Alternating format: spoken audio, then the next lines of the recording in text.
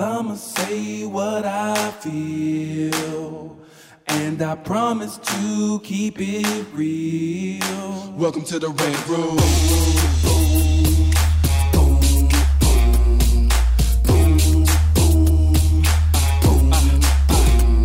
So you wanna be a rider, well you gotta be a rider till your fears are diminishing, the doubts are behind ya. It's hard to grind and the business got me stressed. In the Red Room, we let that shit up off our chest. You know the street nerd has got no time for no caca. Sass in class, yes that's Mr. Bolakaja. Never have to guess when you're listening to Hilliard. He gon' bring more game than a shark playing billiards. It's all about the craft of screenwriting. It's exciting when you turn an outline into something enlightening. Your pen and words are like bullets in a gun. Write what you feel, say what you want. Welcome to the Red Room. What's up, y'all? It's your boy, Hilliard Guest, and you guys are listening to the Screenwriters Rant Room, where we keep it real, we keep it opinionated, we keep it what, Chris? Wakanda forever. Yeah. On this show, we discuss entertainment, TV, film, music, culture, but our focus is always screenwriting, stories, craft, and shit like that. What's up, Chris? Today, man, I'm excited for today, but you know, I don't know. This is like a weird week for me. It's weird because we had a little incident at our offices. So What you done did? You done burn the place down? What you did? I don't want to. Burn Hollywood burn. Okay, look. I can't say what show I'm on. Oh, that's right. I have this sort of this NDA thing going on. So I want to speak on it so we can figure it out. But it's like but like I think my life got just like a little bit disrupted from not having to go to work, you know, right. Like it means the routine that you get into. I feel that like a lot of times, you know, all of a sudden you stop. It's like as a writer or whatever it is, like you find this routine that really works well for you and you can be productive. But then when it's different, then it's like, okay, so now how do I just rebalance and everything? I got time like to go to the gym and shit or whatever. Yeah, that and like, you know, just a lot of stuff that was crazy. What is it? I saw this pilot last night. A show called Foundation on Apple. Jesus fucking It's Christ. tight. What's it about? It's set in the far future. It's not even on Earth. It's okay. It's based on these books by Isaac Asimov, and it's about there's this guy. His name is Harry Seldon, and he does this thing called psychomathematics, psychohistory, where he can kind of predict the future. And he's predicted the future of the fall of this galactic empire that he's in, and they're accusing him of heresy. Oh, this got your name all over it, don't it? Yeah. And they have brought this woman in, this black woman. Maybe she might be a Pacific Islander in terms of like her ethnicity, but she's from this planet that's kind of like a water planet. Okay. And she solved this equation that could potentially prove him wrong. You know, like prove his mathematic formula wrong. And it's this really cool line where this guy was saying that like that mathematics are a weapon. And I was like, I've never seen anyone use that. I mean, people always say the words can be a weapon, you know. Right. But mathematics as a weapon was very interesting kind of a play. So yeah, the pilot's out. I think first 2 episodes are up. I just watched the pilot late last night because I was tired. And it looks fucking amazing. There's some of the like. Maybe you can put it in the show. We're gonna drop this tomorrow. Yeah, because some of the visual effects just blew me away. And I was like, Tim Cook at Apple has got the checkbook open because he's not fucking around. I mean, it's so massive. Like $12 million budgets an episode and shit. Like, no, it's probably 20. Damn, it's probably 20. The visuals are outstanding on that. Production value is crazy. Yeah, because they're on several different continents, so it's got that Game of Thrones type of thing. But unlike Game of Thrones, where they're using like some castles and stuff like that, they got no castles to use. It's all planes really out there. It's really, really good. I mean, so far. Aaron said, "How come he didn't get $20 million for his show?" That's some bullshit. That's all I'm saying. Oh, here's the thing. I worked on a show called The Get Down. I will say we were around it. That was for different reasons. But yeah, I know what that looks like. Yeah, but they just spending money. I mean, but the thing is, a lot of times like money gets spent, and it's not always on the screen. You know, obviously you're paying actors big money and people get big money, and this show's got some big people behind it, obviously. But what's on the screen will blow you away. Like it's the kind of shit that makes you go. It's awe-inspiring. Really, for TV shows, awe-inspiring. Right. You know, I mean, like there's movies that don't do this. So it looks like a movie. It sounds like there's movies that don't do this. It looks better than the movie. Yeah. And some I'm about to get on that. Yeah, because there's this part where this girl, like she's like they're doing their jump to hyperspace. and they talk about, well, we got to plug you in and blah, blah, blah. Mostly they just plug you in, you go to sleep. Right. But this mesh forms around her and everything. It's just real fast. It's rolling up like liquid. I was like, fuck, that is dope. Yeah. That's just a small piece. Yeah. And so that was that's my recommendation for today. And then my other recommendation is, I think, I don't know how long it goes, but on the Criterion Channel, they're doing this thing called New York Stories. Okay. And it's all these movies that are set in New York, and a lot of them from the 60s and 70s and the 80s.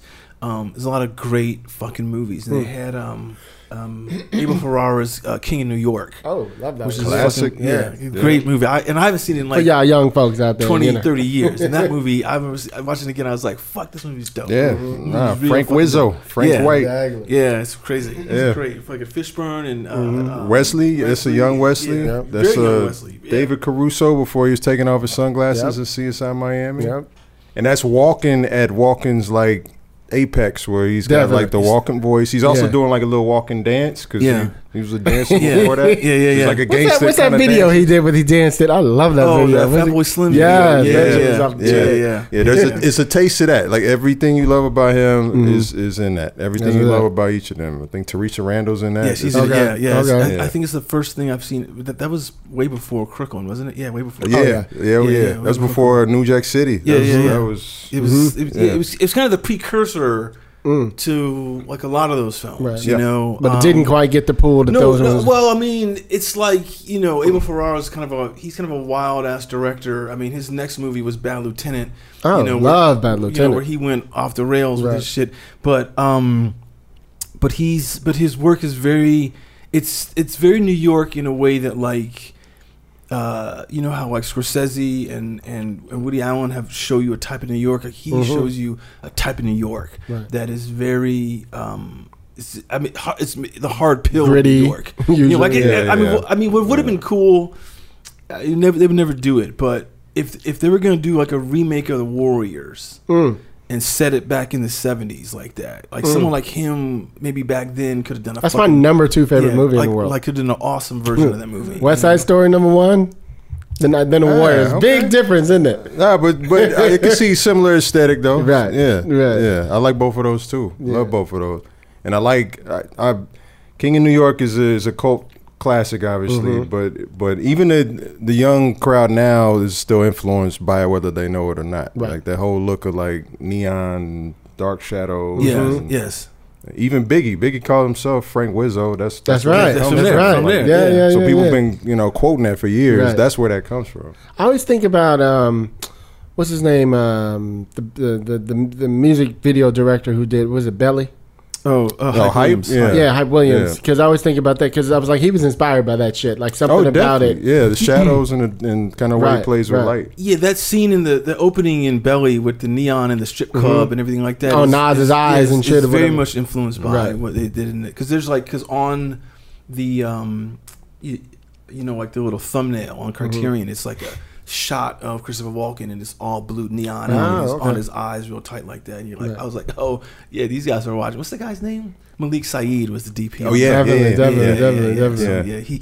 One of my favorite endings of all time, by the way, that film. Yeah, I've been trying to replicate that for years. What is the end? I can't remember what happened. He gets into this whole kind of shootout on the subway. Oh yeah. He wins. Frank White does, but he's still getting chased by cops. He ends up out on the street and he climbs into a taxi cab. The taxi cab driver freaks out. You think it's about to go down like Scarface style. He's sitting in a cab and a bunch of cops are coming in. Right. And then what you realize is that whole time he's been dying. He's been bleeding out. Yeah. And the end is just, that's it. He dies without anybody getting the satisfaction. He dies on his own terms though. Right. So it was just like, okay, that's the anti-Scarface. Right. It's a black version. The black end is they put cuffs on him and they shoot him 50 times. The trial of Billy Jenkins and shit. Because it's interesting because it reminds me sort of a similar ending, but not the same type of ending, but a similar ending in Michael Clayton, where he gets in the cab at the end and it just stays on his face as it drives off, and you just kind of like when you kind of watch the world of that he unleashed. Kind of just like roll off of him. I don't know. I find those movies that will end with that moment like that single shot, letting it roll, you know. Because it's, to me, it's allowing your imagination to wonder like what happened or whatever. For sure, you know what I mean? All that. For sure. Because who did that too? Most recently, and Call Me by Your Name. Call Me by Your Name, when the kid was looking at the fire for like the whole credits. I love that movie. It's so cute. Like, I was like, damn, dude, like. That's like a whole film reel. Exactly, just that moment, right? Because it's like, damn, that's pretty dope. That's pretty dope. Yeah. Hilarious. Well, look, if you guys are grown, let's go ahead and get into the show. See how we do, Aaron? We just, do that little, like we in the room and all of a sudden you go, ooh, Chris was talking about that thing. Let's put that on the board. Yeah, that's how it works. Exactly. Yeah. So everybody, if you guys are grown, let's get in. So today we got a big bro in the building, so you got to say it was respect. With a K. You got to slap that motherfucker looking at you. Put some respect on it. Look, Aaron Rasan Thomas, y'all, in the building. What's up, y'all? What's up? Appreciate that. Appreciate it. Y'all are the best at intros. I just want to say every time I listen, it's like, man, okay, yeah, I want to hear more. This person sounds like they're interested. That's what's up. Y'all know who he is. Okay, if y'all don't know him, what I always say, Google him, bitch. Google him. Y'all supposed to learn right now. So, Aaron, like you said, we've been wanting to have you on the show for a while. Like we said, timing is everything. You're in the middle of some really big shit. The nice little pivot. I always tell people you got to make your little pivot. Always got to do it. Time to pivot. Just because you're rolling don't mean you still can't move along and do some other shit. So we're going to jump in. Let's tell everybody like where you're from, how you got into the game. Where I'm from, I grew up. I always tell people, if you could stand in front of the map of the United States, close your eyes, put your finger directly in the middle of that map. That's where I'm from. I'm from Kansas City in the Midwest. Kansas City, here he comes. Look, that's right. That's right. That's home of Gordon Parks. Right. For those who don't know, that's the legendary photographer who also directed Shaft. Also home of Kevin Wilmot, who won an Oscar recently writing with Spike Lee. And a host of other people. Ed Asner, who just passed away, grew up 3 blocks away from me, but his neighborhood was a lot different from the one I grew up in. Yeah, I thought y'all was cousins. Like. He was pre reverse gentrification, and I was post. And now it's funny because it's turning back around. Things happen, but I grew up in an area though in the Midwest where kind of the idea of working in this business was a foreign concept. But I was fortunate because I was a kid who grew up with a father and a mother, which was rare amongst my friends and my peer set. And they encouraged me to explore the different things I was passionate about. So I was passionate at a young age of watching movies and watching TV shows and reading books and storytelling, basically, and writing even, Can I ask you, I'm being interrupting you a little bit, just so we haven't, I apologize. Did you grow up, is your neighborhood like more like a working class neighborhood? Was it the hood? Like, just out of curiosity, what was it like? Well, I would say, now that I've traveled and seen, different levels of, blue collar and poverty, we were what I would say middle class working class. Okay. So, in Cali, in LA, the equivalent would be like in Inglewood. Okay, cool, yeah. I would say. Because I was just curious because I grew up, in East Palo Alto. I'm not from the D and lived in Brooklyn, but I just claimed Menlo in East Palo Alto. Right. And I was the only kid that I knew at my age who had his mother and father. Right. The only motherfucker that I knew. I'm sure there was somebody else. I just didn't know him. Right. So when I heard that, I was wondering if there was some similarity. Like it's interesting because you get into like breakdowns of levels of poverty and blue collar. I did not grow up in poverty, but I grew up even in my area. For the kids who didn't have 2 parents, they did have at least loving support. So if they were raised by an aunt or a grandmother, there are people that actually did give a fuck about them. Right. This is pre-crack, by the way. That's why I personally. Yeah, and I grew up during you know crack. What I'm saying? We were during crack. We were doing that area of where the most dangerous thing to be by far, and it always is, but definitely during that time was a young black male. Right. That was by being a young black male, there was a decent chance, 1 out of 3, that you're going to either be incarcerated or, get a bullet in your back at some point. Yep.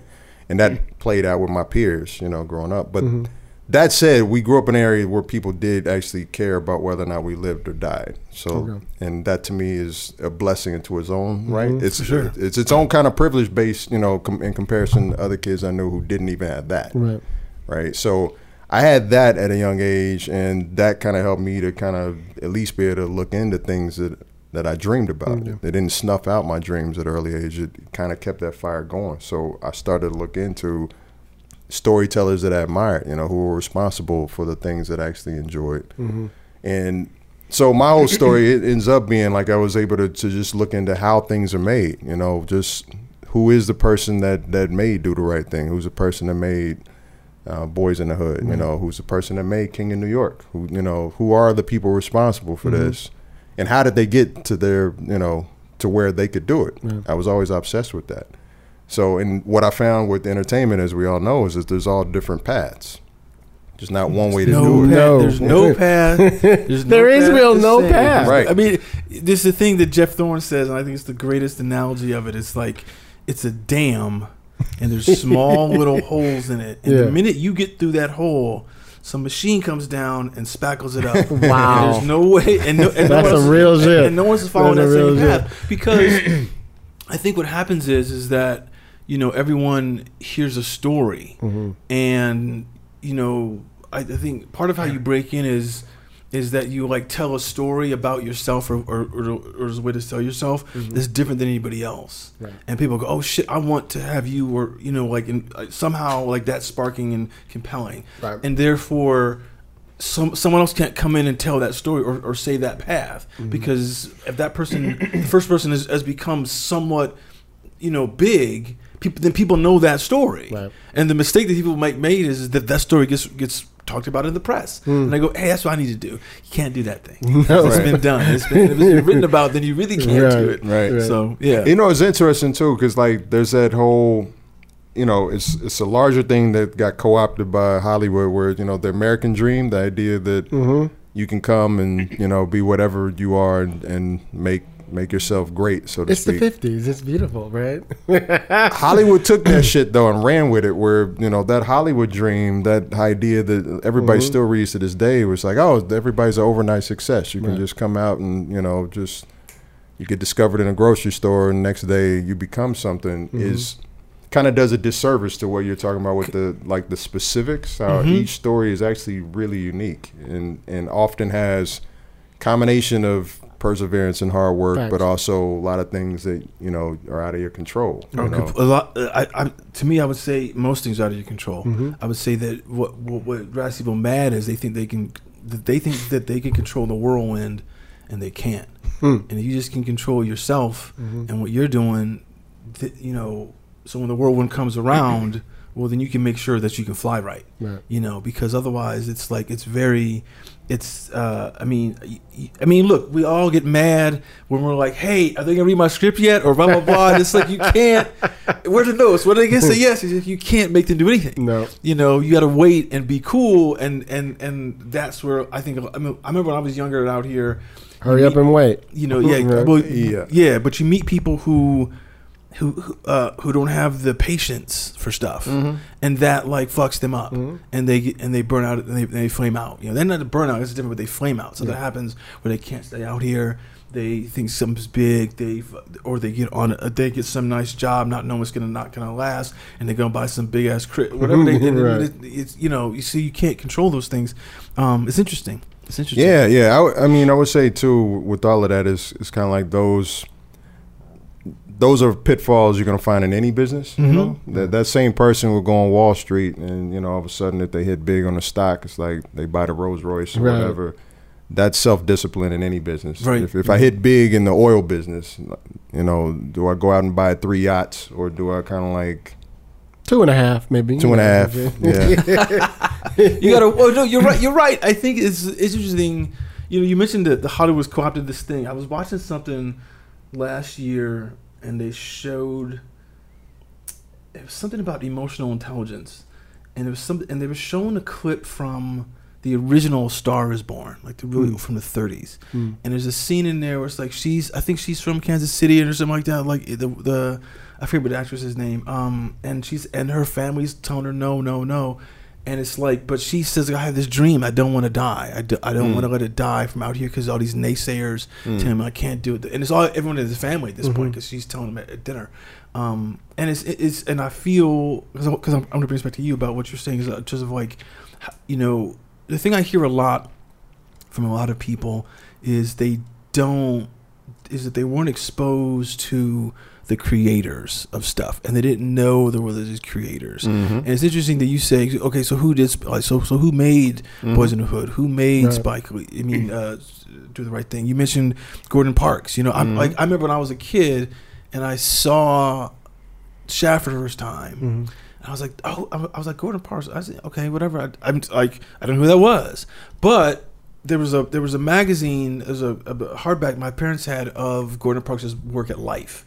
And I was like, oh, this is the same guy who did that movie, you know, and then he was black. And I was like, that, and I saw it at a young age, and it kind of gave me this feeling of like, so black people can be in these spaces. Yeah. It's rare, but they can be there. And do it with style. He had the greatest mustache maybe in the history of Hollywood. Yeah. That Ted Lang mustache. For sure. Yeah. So that idea of giving the credit or the flowers, as people like to say now, to the people that actually were responsible for the content. You know, that also was a different kind of credit to me than what we would get in other areas. You know, I came from an area where sports were really big, right? So to be an athlete, to make it to the NBA or to the NFL was a really big, a lot of times the goal for most, you know, black men that I knew. But to get credit for being an artist, you know, having to use your creativity and not just your physical body, to me was always an attractive alternate of form of success. Where it's like, all right, not that it necessarily takes away from any success in any other area, but I found that these were areas that there was just still a lot of potential. To be able to take your mind and be able to create things and be successful at that and build something, and then hopefully, you know, leave a legacy. To me, that's always been appealing. So I've been fortunate to have people before me that were able to do that, and even Oscar Micheaux, obviously, you know, and even before him, the storytellers, the griots, if you want to go all the way back. But building on that tradition of being able to get that out now in an American form, it's always been attractive to me. So, you know, I was able to kind of study that, and also coming from the Midwest, not knowing anybody, my form, like I said, everybody's path is different, was academia. You know, my parents were big into education. So I went to Morehouse. I studied, you know, film there because Spike went there mainly. Samuel L. Jackson went there, and I went there to take the same teachers and professors that he had. You know, I went to USC because of that, you know, in order to kind of like hone my craft. And by no means do I say that that's the only path, you know, like that was my path. But it allowed me to kind of like continue to really kind of get into what are the nuts and bolts, how does this whole thing work, you know, and at the same time, sharpen my own skill, you know, that marketable skill that you need. And basically along the way, kind of figure out like there's so many different ways to tell stories. Can I ask you a question? Morehouse, do they have a good like film and TV department and stuff there, or theater and whatever? Morehouse, when I was there, and I'm going to try not to, well, here's the thing. Well, I'm sure it's changed now because now it's so hot, but just curious, it was at the time. The way it was set up when I was there is that there are certain courses you could take. They're mainly based in writing, you know, like screenwriting courses, that kind of thing. If you actually want to take practical on-hands production, you had to skip across the way to Clark Atlanta University, where they had teachers like Dr. Eichelberger. You could go down to the basement of the library and you could take cinematography, you could take directing with actors and that kind of thing. But because the AUC, the Atlanta University Center at the time, was all one unit, you could take classes across, you know, colleges. So you could be a student at Morehouse, and I could take a screenwriting class at Spelman, and I could take a cinematography class at Clark. Mo Brown had his own thing too, but you know, like, I'm not gonna shit on Mo Brown. I respect Mo Brown, but basically, you could kind of like choose your own kind of buffet, you know, platter of like what you wanted to get out of it, and I dug that too, because that also, we all got to be hustlers, and we all got to figure out kind of our own path. That was a way of also encouraging you to figure out what you wanted that to be. You know, and all the opportunities there that, you know, you get out and get on professional sets, and, you know, that's all about what is your own hustle. What are the opportunities you find, you make the most out of it. And coming out of there, you know, I was able to say, all right, you know, I've been a PA on many sets. You know, I've been an assistant cameraman on various different, you know, productions, professional and otherwise. You know, ended up being a PA back in KC after that on, or actually, no, that was right before that. That was one of my earliest gigs. I was a PA on the Robert Altman film, Kansas City, when he shot that. I was going to talk about that. See, bring it back around. So I was able to pick up a lot of the stuff of what it is to work as a crew member, what goes into actually physically making these things. How do you tie knots? What's an Apple box? You know, what are the different lenses on a camera? What's the C-stand?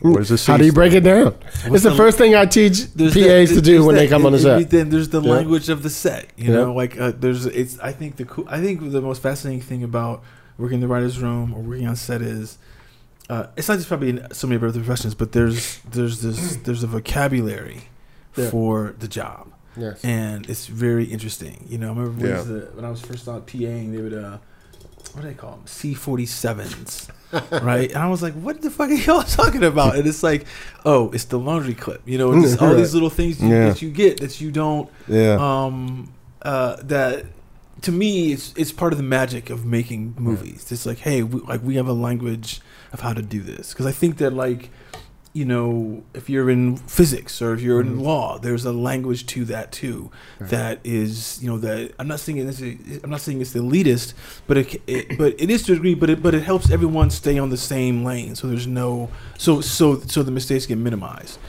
Yeah, well, you know, it's interesting with that too. You know, that military background of, you know, a lot of crew members that coming out of World War II and those technical terms kind of coming out of that military regiment. I've always found to be interesting because it's never died, you know. Like that's it's still there's still elements from that generation with a lot of terminology that we use now. Exactly. And even though it seems like there's, you know, everyone's enjoying their job and there's a casualness to it that's a little different than, say, the military, there is a very clear system of you know, what reference points you need, what, you know, what jargon you use, you know, and clearly how things have been communicated. The other thing that I actually love that people don't really talk about too much is that's a legacy of tradition, you know. Yes. A grip now kind of uses the same terminology and kind of dresses for the most part the same as the grips before him. Yes. And the grips before him. At some point, cargo shorts came in because I don't think that was a thing. I know they all wear like, you know, it's uniform like no matter where you go. If I'm shooting in New York, or I'm shooting in LA, or I'm shooting in Chicago. It'd be cold and them motherfuckers be in them same goddamn cargo shirts. But see, here's the thing. This is the thing, right? You know what I realize about it? It's because they're lifting a lot of shit and they get hot. Yeah. You know, and if your legs get cold, just think about if you're out in the wintertime anywhere. If your legs get cold, that's when you really get cold. You know? So if you keep your legs cool, when you like moving boxes and the cranes and the dollies and shit, then you stay cool, you know? That's a good point. But it's interesting because I used to, you know, because every once in a while, like, you go and look at these, you know, they used to have this at the DGA. They would have these stills in the lobby of all these from the old sets, you know, and just everyone is like the clothing they wore, you know, like the one you always see the directors in like suits and shit, like, little berets and shit, wearing an ascot. Yeah. I mean, I think the only guy you wear the pipe in an ascot on set. How's that even work? You sit back, chilling if you got an ascot on. You really sit back. Scarf just because what was I gonna say? I think Chris Nolan is the only guy who wears a suit now. I think he's really? the only director. Yeah. Does he wear a full suit? I've seen him in person a couple times. Actually, I've seen him here, and he's usually like in like a sport jacket and like nice jeans, some sneakers or something. But, I mean, a lot of times I see him on these, you know, production stills, and he's got on, you know, slacks and loafers and shit, like not loafers, but he's got some leather shoes on and a sports jacket. He's not kind of play I like around. that. I appreciate that. Yeah, because he wants to be serious. You know, I mean, I think there's a degree to. I think part of it. One of the things I always find interesting in the show I'm working on now, on other shows and stuff that I've done, is the degree of like, how precise you would have to be when you're shooting on film that you're not necessarily when you're shooting digitally. You know, that I think kept there's a kind of tension on set when you're shooting on film. Oh yeah, because he's like, we're not gonna have to you can't fuck up. We can't. you can just erase it and go right back in. Because they're checking the budget, how much you shot that day, in terms of how much it's gonna cost, and how much. Now, it doesn't matter how much footage you just like. Now you cost us money. Right. It's interesting. There's a sense of like, there's a different sense of, like you said, like there's the regimen of it, because I've seen a lot. I mean, I don't know. I have a big thing about looking at how films were made in the past. Like I saw something from Sound of Music the other day.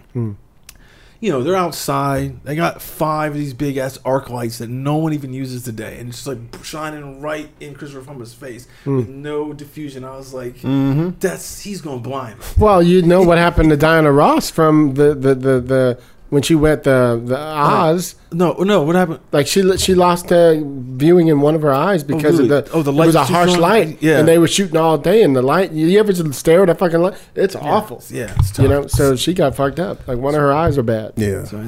So, how'd you go from PAing and working these things and graduating Morehouse to coming out to LA?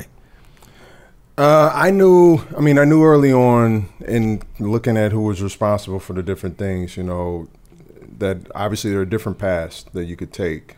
But I also knew, and again, coming from a background where academia was stressed, that there were these things called film schools. I knew that, at an early age too. So what I would look towards is kind of like the people that I admired, and again, I'm looking at the Oscar Shows, which is independent film, and Gordon Parks, who did it through photography, and I didn't have a talent for that. And I'm looking at Spike, who did it through New York, NYU, Morehouse, NYU. But there's something about that I related to less coming from the Midwest than when John did his thing at USC. Okay. The cultures are a little bit closer, the West Coast to where I came from. I grew up with gang culture. I grew up very much like relating to Boys in the Hood more than Do the Right Thing, even though I respected them both. So for me, when seeing the John Agon, the SC, that was a big thing for me. And also, frankly, the colors, the pageantry. On the sports side, they had a black quarterback, Rodney Peete, who was, who was dope, So that just spoke to me, and that's what brought me out west, was to, in essence, try to go to a place, and understanding this too, if you're breaking it down further, right? If you're going NYU, you're talking about a little bit more kind of the independent path, so that's the filmmaker who's willing to mortgage their house if they have it, or to give up, blood, or, for sure, give up a kidney or whatever to make a film, which is all respect. I was coming from a place where it's like, well, if I can get money to do it and I don't have to sell my parents' house, I'm going to try that first, you know? Right. And if that doesn't work out, then I'll resort to the others. But I'm not going to go straight to giving the kidney. I'll be sitting in the bathtub. You still got to play Sally Mae. Look. Yeah. Sally Mae is like hunting you down. Yeah, she'll get you. She does not play. She's the ultimate skip trace, right? She does not let you roll. Talking about Candyman, that's his wife right there. She don't be fucking yeah, don't say her name. Do not say their name. But that's real, though. That's very, very real. And that's right now we're seeing that, as a problem with higher education, is that cost is considerate.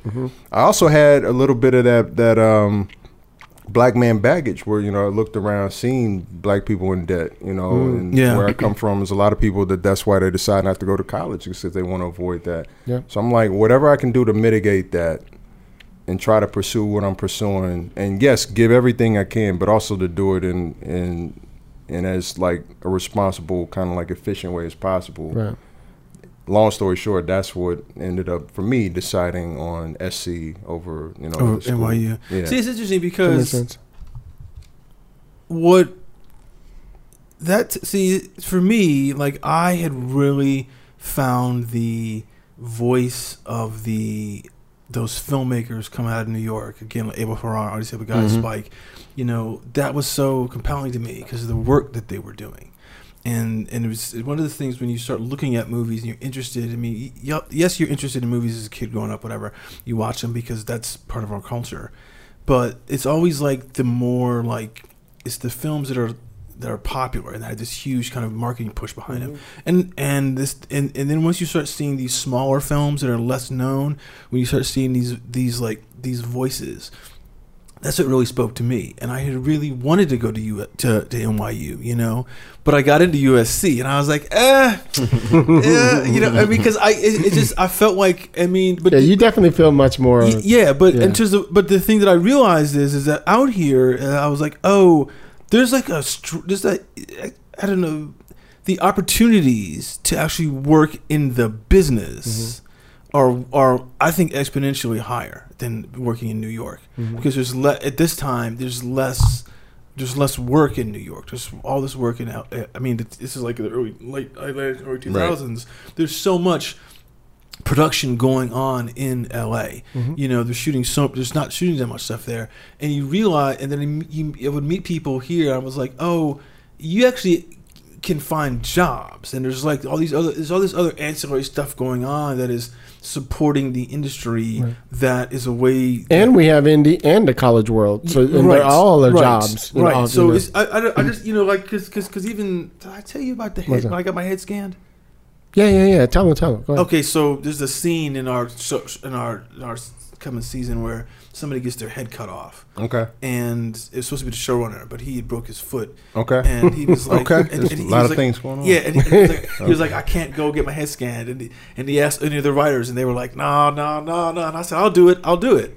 So they scanned my head, you know, and it's going to be in the scene. Where nice. Yeah. All right. You can really see his head too. yeah. But I'm. Do they show what's inside the head? Yeah. Yes. Well, you see the neck. You see right. If they cut your head, like, you know, the bones and the neck inside the neck. Yeah. Okay. Yeah. Okay. Yeah. Get inside your head. All right. That's gonna be a deep episode. It's crazy. It's crazy because when I was there, I saw like he showed me Denzel's head from Macbeth. You know, and I was like, he's like, it's gonna look like this, and I was like, no, it's not, because that shit looks real. Like the eyes were all wet and glassy. I was like, fuck, that's fucking crazy. But I was driving to this place in North Hollywood, and it's just, you know, it's just this building off somewhere, and you're like, oh yeah, again, there's all these little ancillary places. I go in there, they got like 3 Oscars in there, a bunch of Emmy awards. I was like, and it's so nondescript, but it's like, here's more of this part of the industry that if you're interested in, there's a way that if you want to get in to navigate, you know, and getting any kind of job. You come out, you're a writer, and you get a job there because that's a job you can do. You know, it's available to you. You'll still see what's the expectations, and the expectations of the industry. I think it translates everywhere, you know, because it's like very high expectations, you know, because the people that you might run across at any given day. Because I'm saying to myself, oh, well, Denzel came to this place, sitting probably in the same seat you sitting in, look. You know, so these guys are on the level where they're getting entrusted by Joel Cohn, blah blah blah, to do work, and then they're with a room of other heads they have. There's all this other kind of shit, and you're like, this is like a way where you know where, and I know from being on my show, like you hear the level of expectation that everybody wants when you get to hear what the showrunners are talking about, you know, and what their kind of concerns are, and what their back and forth with the line producers and things like that. Because this is what's cool about, I mean, because he lets us hear those conversations on our show, and it's like, and so you learn a lot more about what it is. And I feel like that's part of the benefit of coming out here to go to school, is that you have access to all that. I mean, definitely, I look at it as like there's pros and cons to any space, you know, and to any choice. And I definitely want to, and I try to make it clear too, especially when it comes to people of color in this business. It's like, however you get the knowledge, get it however you need to get it, you know. My path happened to lead me to LA and the SC. But as we're, you know, alluding, for others, New York might be perfect. For others, film school, fuck film school. Film school, yeah. You know what I mean? Yeah. Like, just go and just, you know, learn. No matter what, though, you're going to pick up that marketable skill, that skill from some place. And here's what I would say. That said about, you know, the whole LA experience is like there's pros and cons. The pros on one hand is that, yes, there's a lot of access to like different resources, different ways of doing things. it's a company town, so everything's built on it, and you'll find people here that take this business more seriously than anywhere else in the world. Right. Even France doesn't take it as seriously as we do. But, talking about Lupin's cousin and shit like right. They'll talk about cinema for sure, but there's just there's just a community here that's been built on it, of course, and they it perfected it. Right. That said, the con of it is that I think what I tend to find when we're talking about quality of life and talking about self-care and mental health and all of that is that a business is based on fear and anxiety and is fueled by it. If you're in an environment, I find where that is the status quo 100% of the time, you just have to be careful in immersing yourself in it completely because that shit can consume you, You see that a lot of times with performers, with actors or comedians or whatever, that after a while, some weird shit that happens and you're like, why is that person behaving that way? And it's because a lot of times the business itself can bring out inner demons that are already there, and sometimes it can also help to exacerbate shit that maybe wasn't there before, but now you're starting to like. So the thing I would say with LA, and New Yorkers love to say this, is just be careful. It's just like you might get what you want, what you wish for. You might get what you want, but like the thing that and again, these are pros and cons. So I don't look at it as like right or wrong, but like the thing that other places do have, like in New York, is that it's not entertainment 24/7. I still got to go home on the subway. Right. I still got to go back to Brooklyn or the Bronx or the Queens, and I still got to talk to my neighbor who's a plumber. Whereas in LA, 24/7, right, it's you in your car, and you don't have to deal with nobody if you don't want to. It can be if you're not like mindful of life outside of it. Is what I'm saying. No, I mean, look, that's a fantastic point about I think you think about self-care is very interesting because you meet a lot of people who want to spend a lot of time at the beach because they kind of need to unplug. I was just talking with Sam Miller the other night, and he was like, "Yeah, I took the subway because he goes in the Upper West Side, right? But he took the subway and his bike down to Coney Island, and then he just like biked back. It was like 4 hours, like 30 miles. And he was like, I just wanted." It's late at night too, because he's like, I just want to experience the city now that it's a little more open and see this right when we're hitting the fall, and it's just like, oh yeah, that's an interesting way to kind of unwind, That's it's not crazy, but damn, that's serious. It's serious, because it's like that's some Paul Gio shit. But it's fascinating to see, it's like that kind of again, you said it's not 24/7 entertainment. It's like, hey, I can stop and do this. Like the other night I was over at someone's house and we were talking about movies, and this producer was asking me, she was like, so I talk with a lot of writers and they just write all the time, like even on the weekend they write, like, are you finding time where you're like not writing on one of the days? And I was like, I am now. For like a couple years ago, I wasn't because I had to reinvent myself. I had to do all this kind of new stuff. I couldn't use any of the old scripts that I had, and it's like, and so like I had to wrote like 7-8 things in like I know I write all this stuff. Yeah, but now I'm just like, I need it now. Like you realize how much you need that downtime, just so you can be fresh for the work, so you can, because part of when you're not working is that the time becomes amorphous, just like whatever I can do. Hey, Aaron, let me just ask you, just while we're talking about that, sorry, we're jumping around, forgive me, that's why we call the rant room. What is your writing schedule in general? Like for me, I get in here usually about noon, which sounds late, but it's because I get up, I go to the gym, I do my shit. Right. And then I come in, but I'm from like noon to like 6, and I'm done. I get in, I get out, but I'm sitting here at that fucking desk. Like I got my weights in here. Like every 45 minutes, I work out for like 10 minutes to get myself back, change the music to whatever I'm doing, and then I go back again. But I'm like pushing. I always got 2 or 3 things I'm doing. And after that, I'm like, okay, I'm done. Right. Just curious of what your usual thing. You notice there's a theme. He works out a lot. That's what he's saying. I'm insecure. Well, I'm a black gay man in Hollywood. Yeah, goddamn it. Hey, that's actually, it can be a power position here. I feel it can be, but we gotta be pretty though. You gotta be pretty. That's true. You seen Ben Corey Jones with the abs all out? That's the hashtag writers are sexy. Yeah. Where's the hashtag writers are okay? Writers. What about the dudes who are working on this shit? Said the dude with the cutest little girl in the world. Okay, love my Sammy Rose. Okay, happy Fridays. Yes. To answer your question, I'm gonna say something that is blasphemous. I think for most writers, because you're taught, a writer writes always, right? Write every day. I personally feel like a lot of times when people are talking about that, what they're referring to is typing.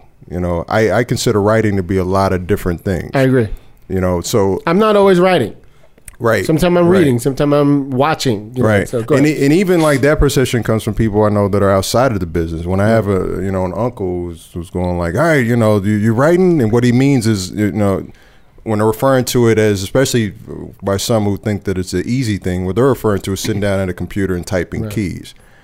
I consider writing to be anytime I'm coming up with story concepts, characters, I'm thinking about scenes that I want to play. A lot of that work for me is done away from the keyboard. I'll come up with some of my best ideas a lot of times. Like, that's you. You go your walks and shit, don't you? Yeah. Whether it's walks or hikes or exercising or in the shower or on drives, I'll get a lot of quote unquote writing done when I'm away from the keyboard. By the time I sit down at a keyboard, I've normally worked it out enough so that I have exactly what I want to type. You know what I mean?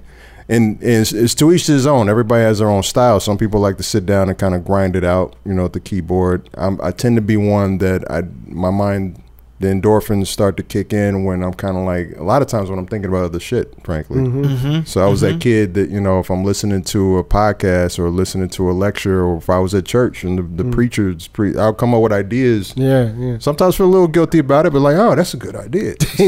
Are you a soundtrack guy? You got to play a little soundtrack? I'm a big soundtrack and score guy. Oh, that's you, Chris. I'm score all day. I am score all day. It's so hard for me to write with. Chris talks about score on this show all the time. With lyrics, it's really hard for me to do any writing, because I'll invariably like the thought of the songwriter will get into me, and I don't want that, because that's the story you're telling. I'm trying to figure out my story, But look, I mean, I agree with you 100%, because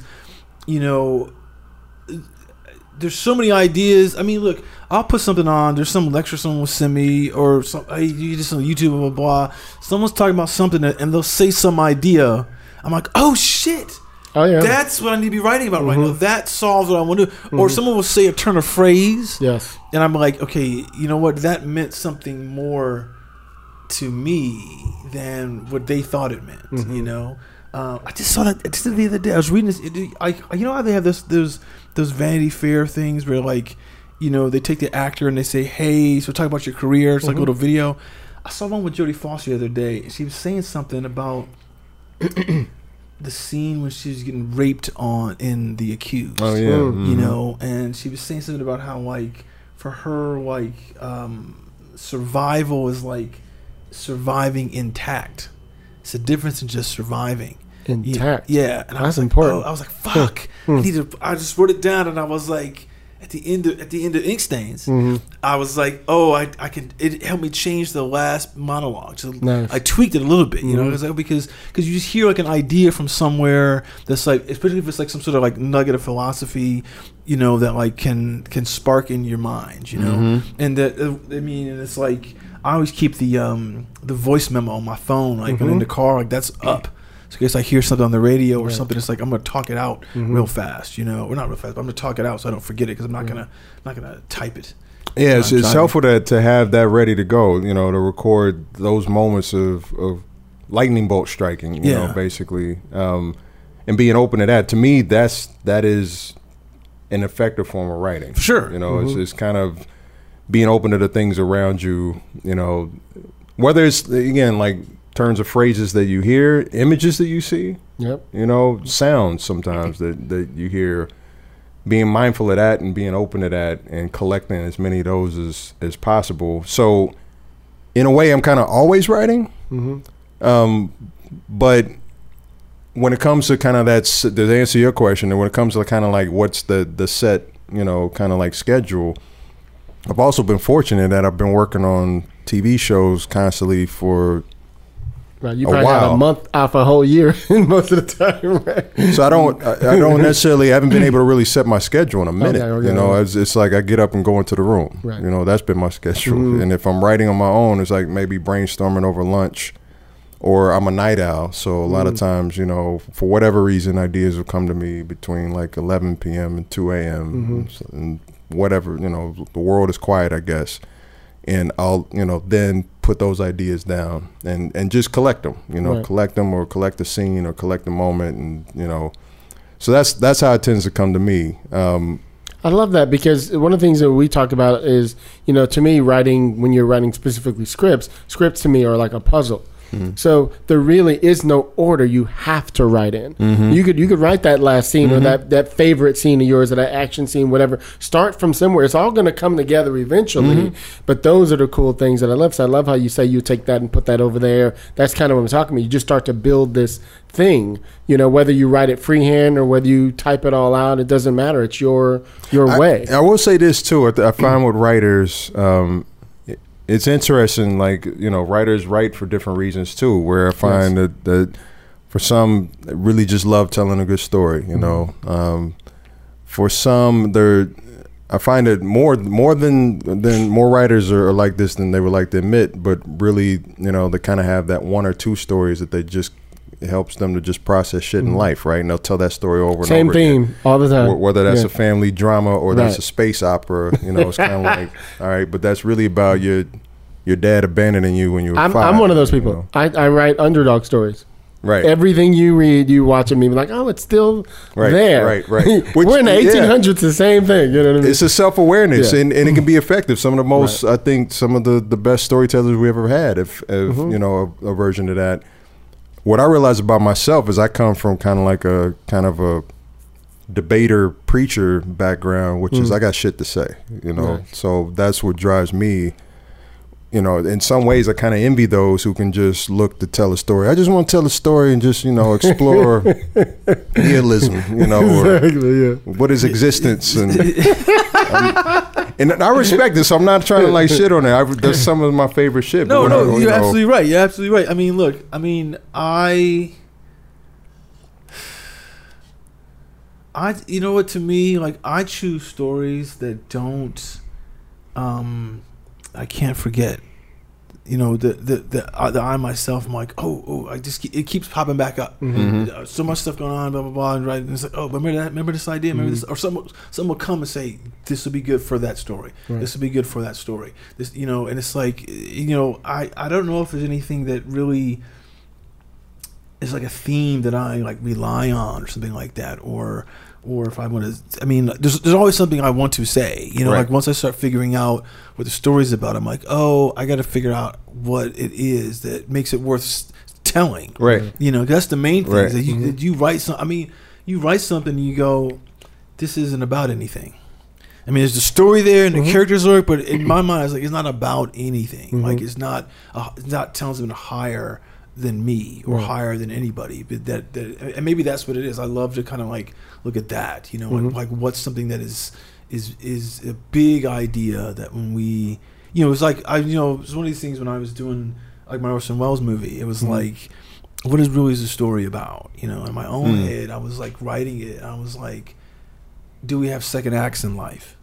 Because at that time in my life, I was trying to come up with that second act in my life. You were reinventing yourself. Yeah. And I was like, do we have that? And I was like, yes, we, and that allowed me to take that story, but a very specific guy who's working in a career that, in a type of life that is so removed from almost everybody, and try to make it accessible, because everyone can. I was like, yeah, imagine if you were a surgeon and you had a malpractice suit, then can you come back from that? Right. Or all these things that if you go so far then fuck it up, what's the next move for you? See, what I find really interesting about what we do and the arts, the arts married with the commerce of it all, is like any given story can be handled completely differently based on who's telling it, right? Yeah. So you could take all of our point of view would be we would have the same story, and everything would be different. It's all shaped by our own points of view. I find that fascinating. You could take that question of do we have a second, do we have a second chance in life, and you put that in the hands of a different storyteller, and they might say no, you don't. Right. It's a tragedy. Yeah. No, but that's the thing. The thing is all about, like,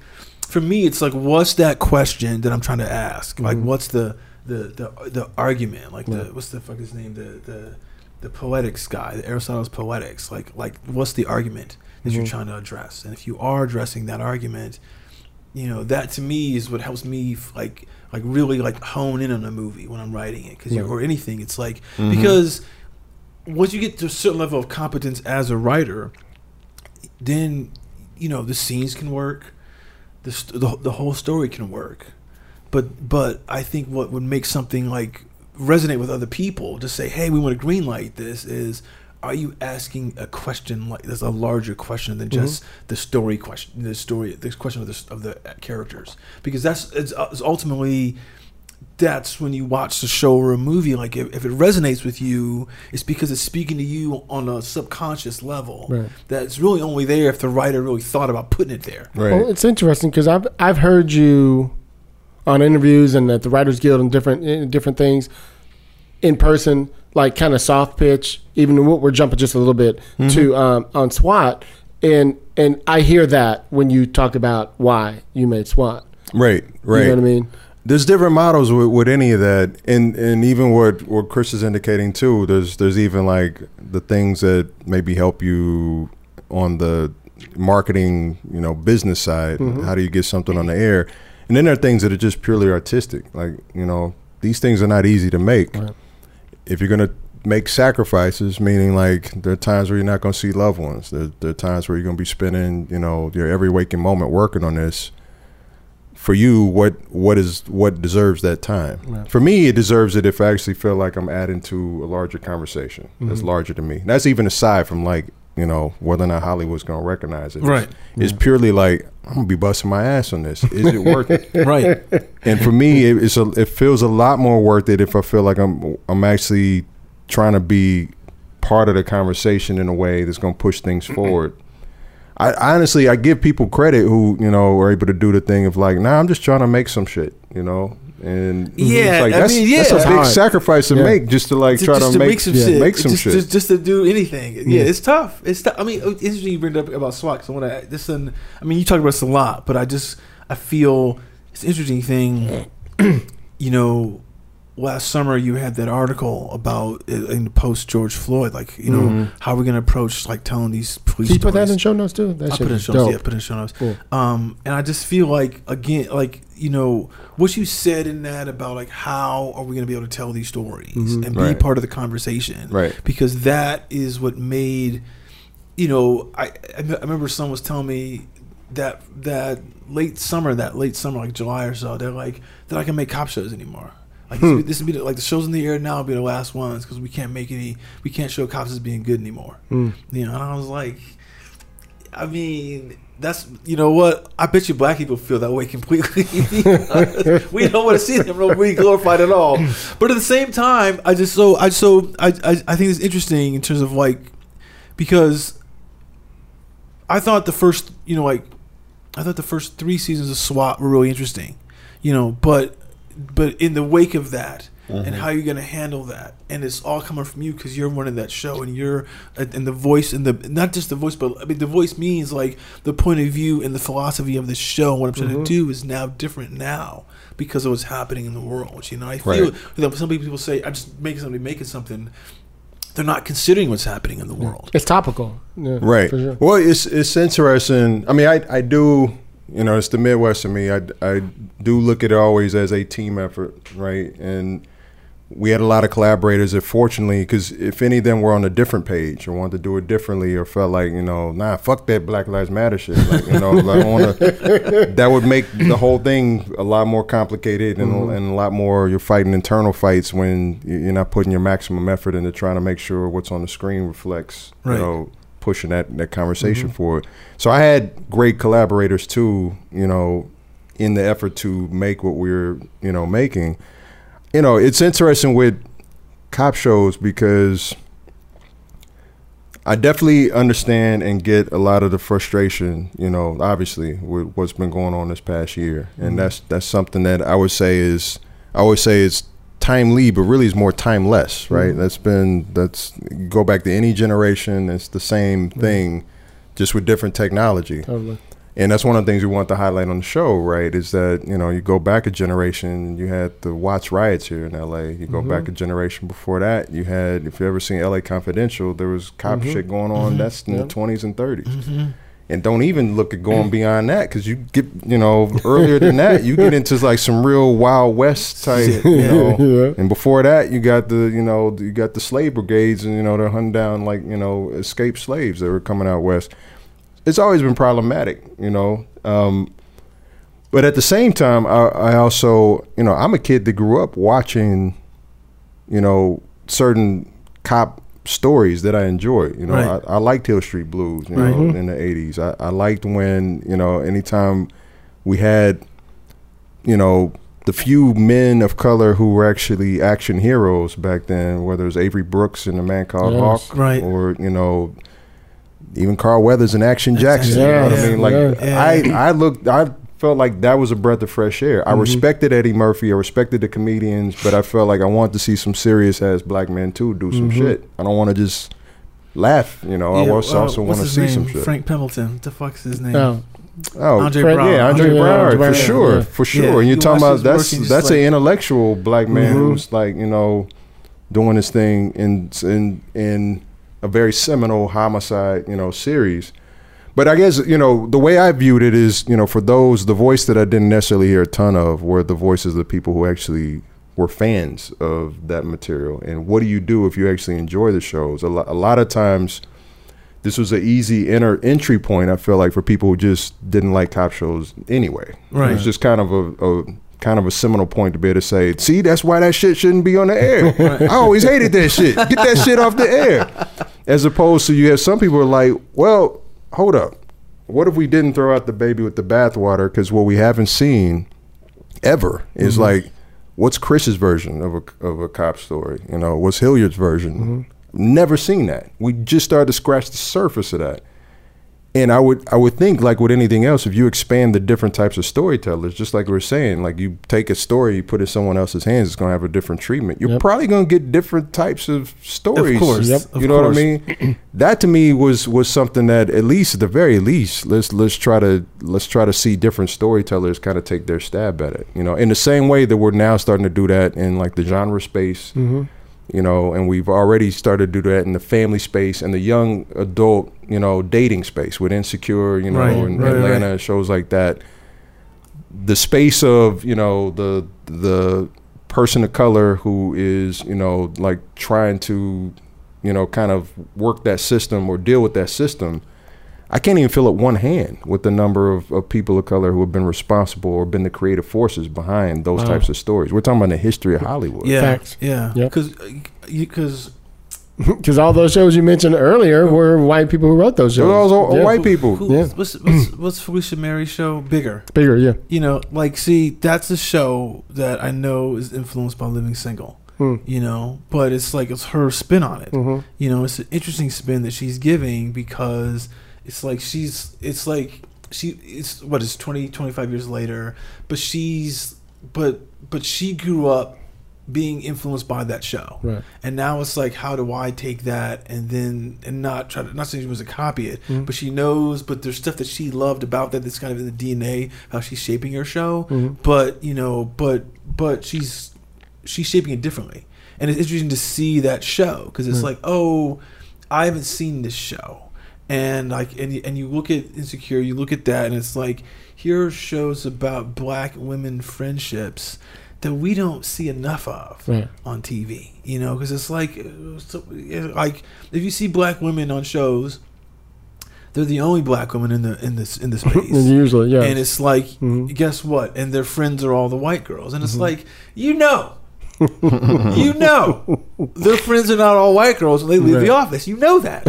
So there's a weird disconnect, lack of authenticity that is in shows like Bigger, in shows like Insecure, that I feel like, that's what we want more of. Like, it's like, because those are stories that we, that we hear amongst our friends telling. Right.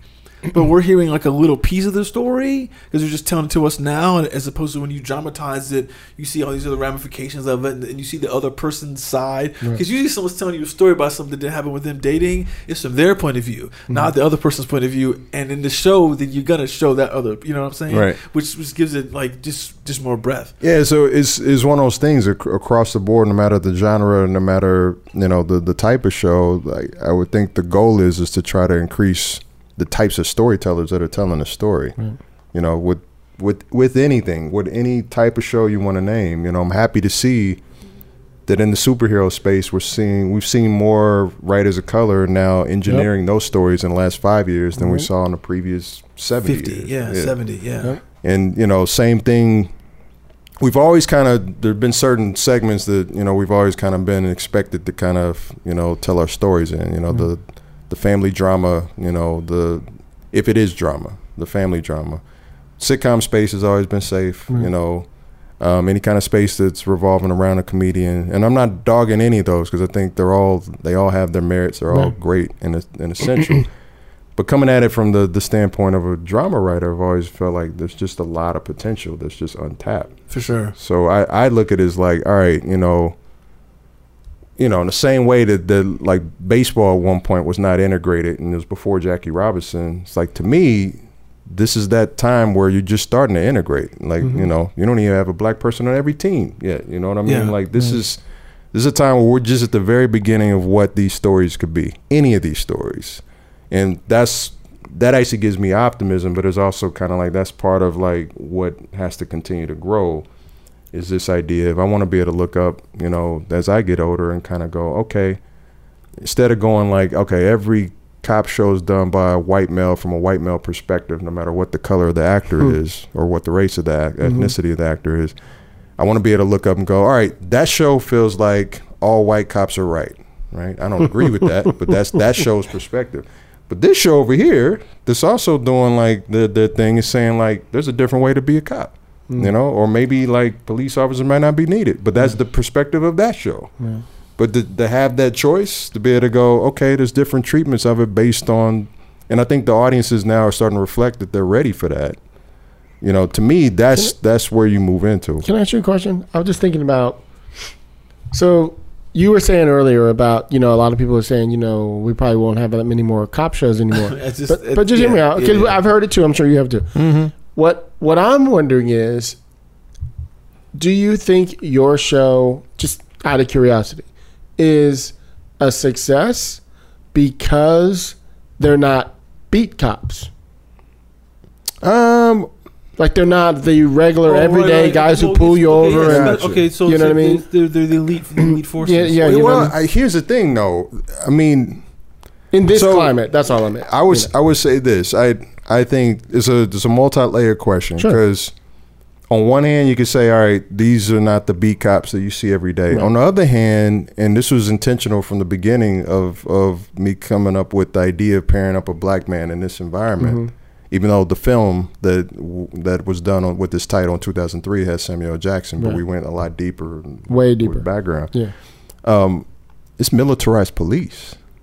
Right. You know what I mean? That's about as polarizing as you can get. That's even worse. In fact, and I knew this from the very, the very kind of like birth of that idea. Mm-hmm.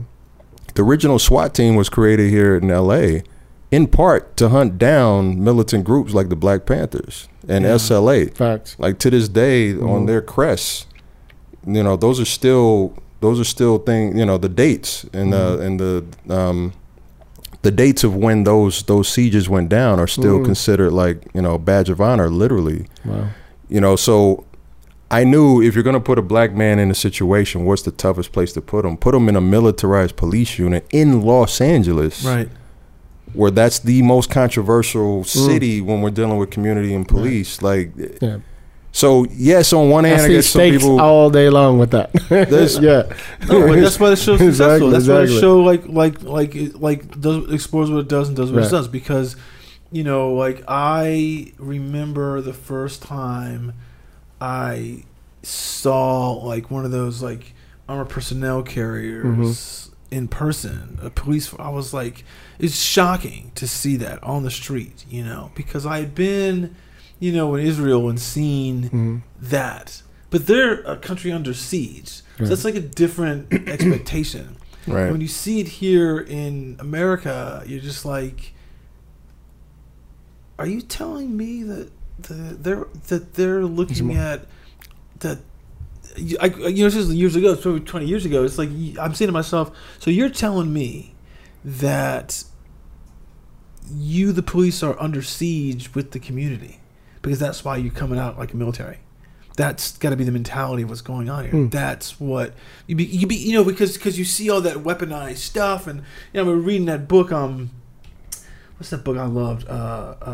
Reefer Madness. You know, because he talks about like a bunch of these laws. Have you seen the musical? No. It's dope, dude. It's dope. But he talks about there's a bunch of the laws have these seizure things going on where, you know, the department gets to keep money and shit when they seize, you know, drugs and money and cars from drug dealers, and they turn this stuff into cash, and it's like now it becomes a different type of there's a perverse incentive going on because of that, and their ability to maximize what, you know, for them is increased by the fact that they're militarized. I mean, there's a lot of layers, a lot of complexities to that a lot of times are, you know, driven by economy and driven by generating revenue, like anything else. Whether you're talking about privatized prisons or whether you're talking about the war on drugs that's manufactured in part to justify, you know, that military-industrial complex being able to recycle,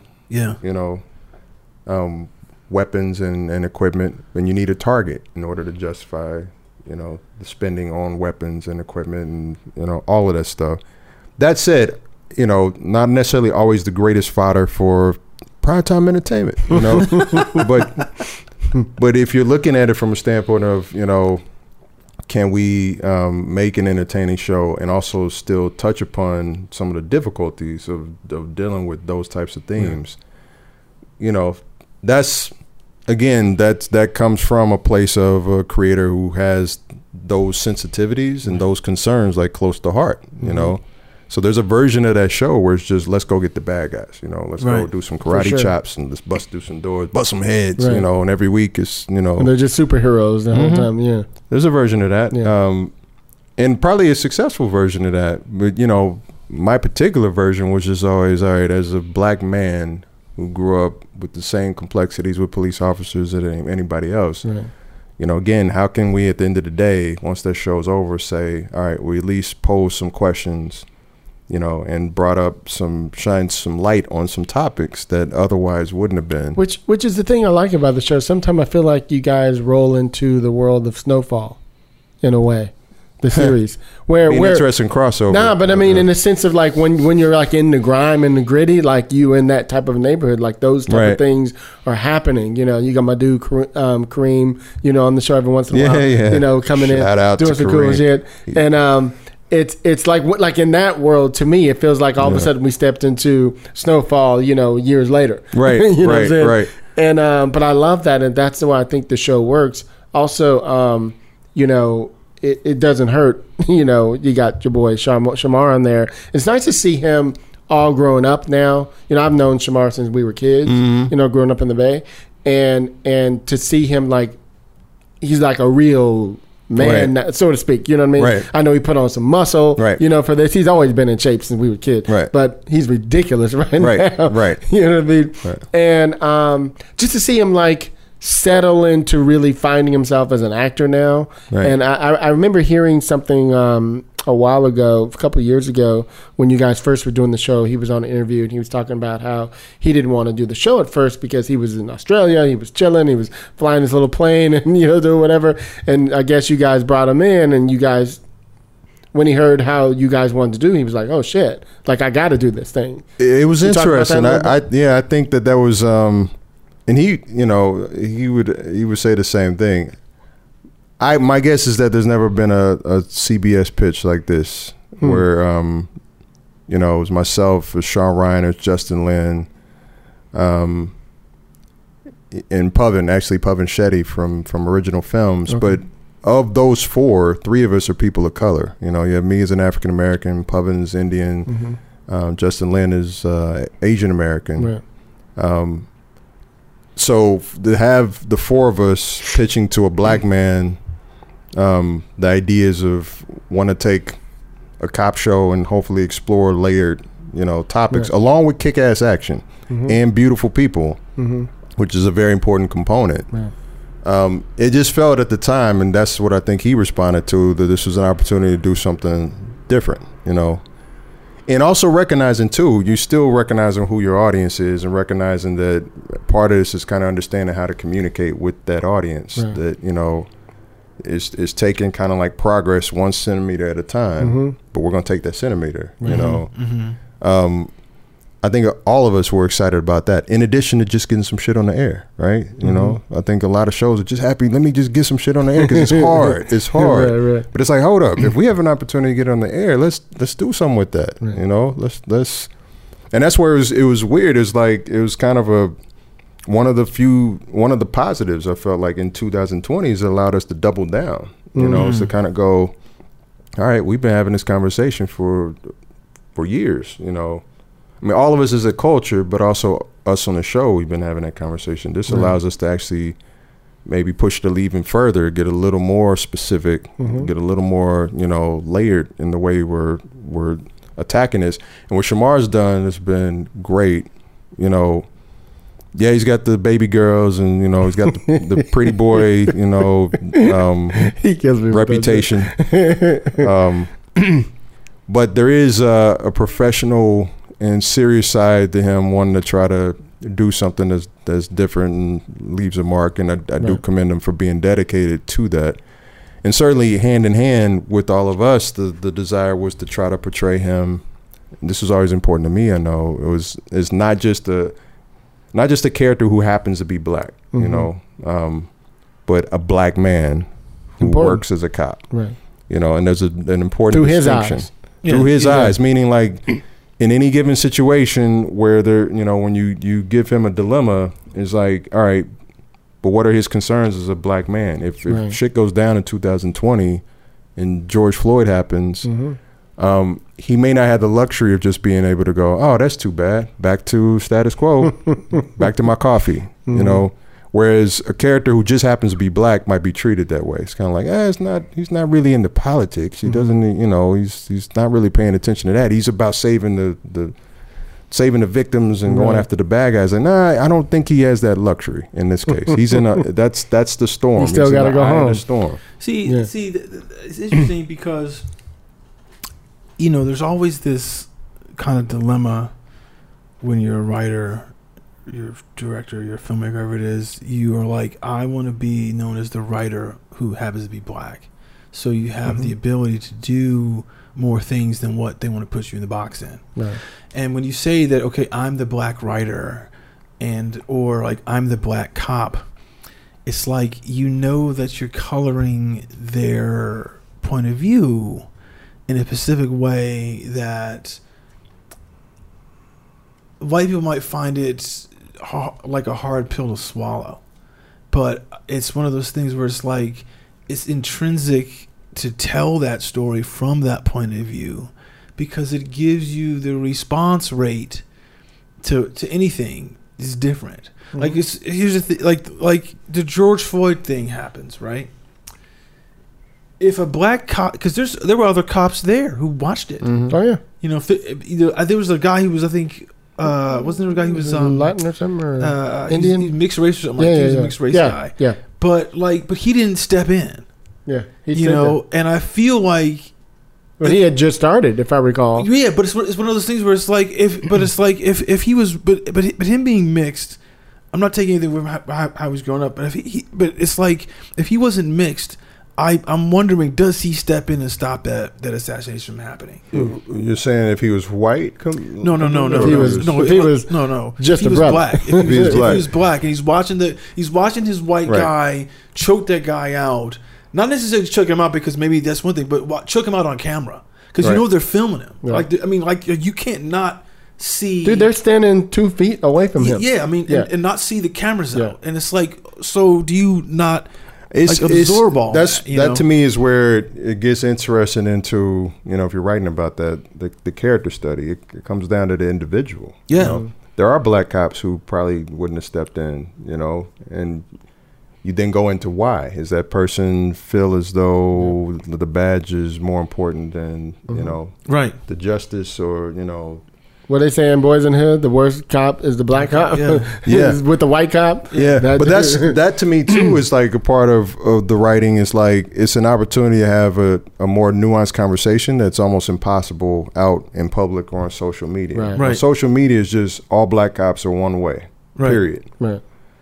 But in reality, you'll find a wide swath. You'll find some that would be like, "Yo, what the fuck are you doing?" And you find others that and then.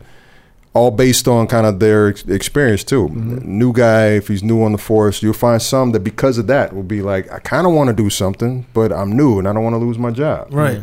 Others that'll be like, you know what? I feel the same way. Because of whatever reason, that dude's been on the force too long, or just indoctrinated certain things. So to me, like where we come in as the storytellers is like, all right. The stories I haven't seen yet is the conversation between the brother who feels like that was right, the brother who's too scared to do shit about it, and the brother who would have been like, "What the fuck are you thinking?" Yeah.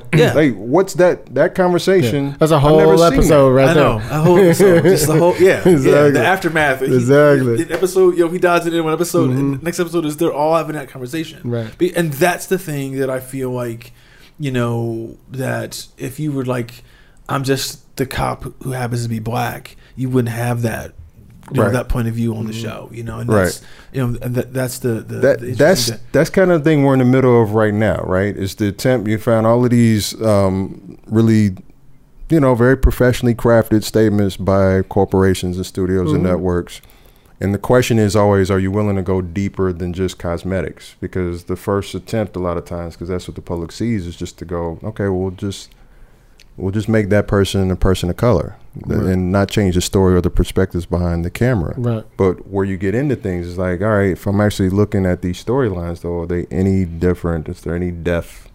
Are there any layers to this that I haven't seen before? And there's a way to do that, I think, in a way, too, where that character, you can go the kind of the opposite route where things are emphasized. You can overemphasize things where if a character is only defined by their ethnicity, Agreed. That's not necessarily great nuanced writing either, right? It's got to be more like, how do I actually incorporate just completely who this person is? Make them three-dimensional. It's good writing. At the end of the day, it's just good writing. Yep. If I were writing about a character who, was obese and they were a cop, I would want to incorporate their worldview, right. his approach to chasing down a perp is like, but his own like not just like for humor's sake, but like just his own kind of perception of like, how do I do it? How do I do this job as opposed to Mr. Lift Weights every day? Right. Why you got to be pointing over here? What's that with Hey, I'm giving you a compliment. Pretty Ricky, what they call him. Pretty Hilliard.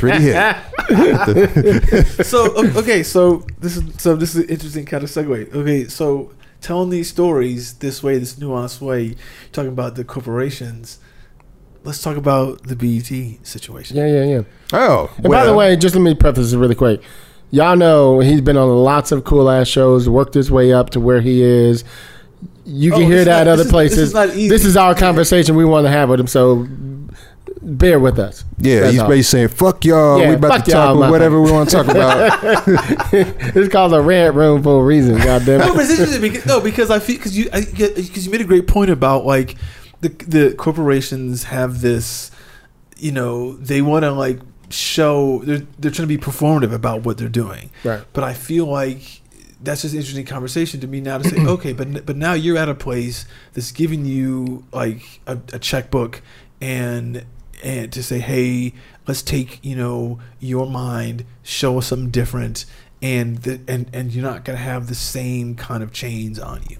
Right. You know? I want to start by saying I'm excited about the opportunity. You know, tell everybody what it is. Who don't know. So what it is, and I want to be really clear about this. It is a new studio that was created in 2020. The name of the studio is BET Studios, but that is not the same thing as BET the network. Oh. BET Studios is a new entity, and in essence, it is a studio that has a stable of artists, including myself, Kenya Barris, Rashida Jones, Dr. Kilpatrick, others who are looking to create material to be sold across the umbrella that is Viacom. Nice. So there are ideas from us that may end up on Showtime, may end up on Paramount Plus, may end up on MTV, may end up back on CBS, may end up on Hulu. That may or may not end up on BET the network. You know, it could, but it's much broader than just selling to BET the network. That said, you know, there's an opportunity here, and I'm excited about, you know, again, adding to conversations.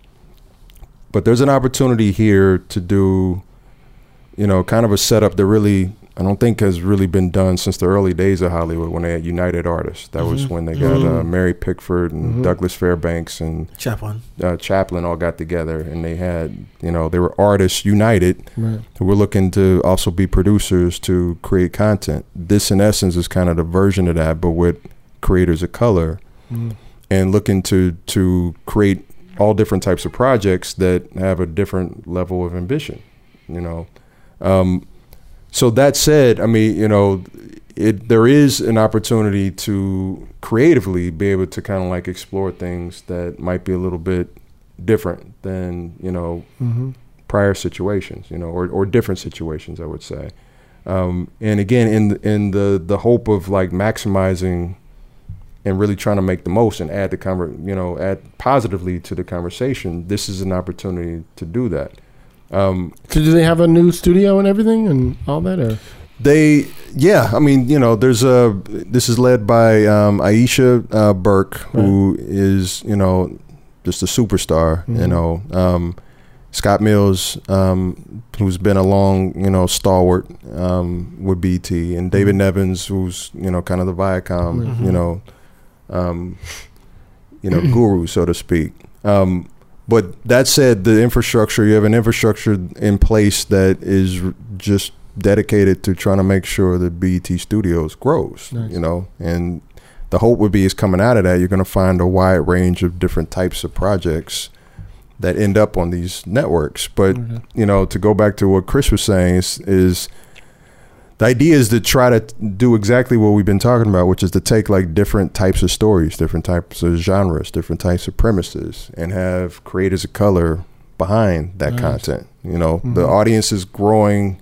We've seen that there's a hunger for material that no longer just takes the approach of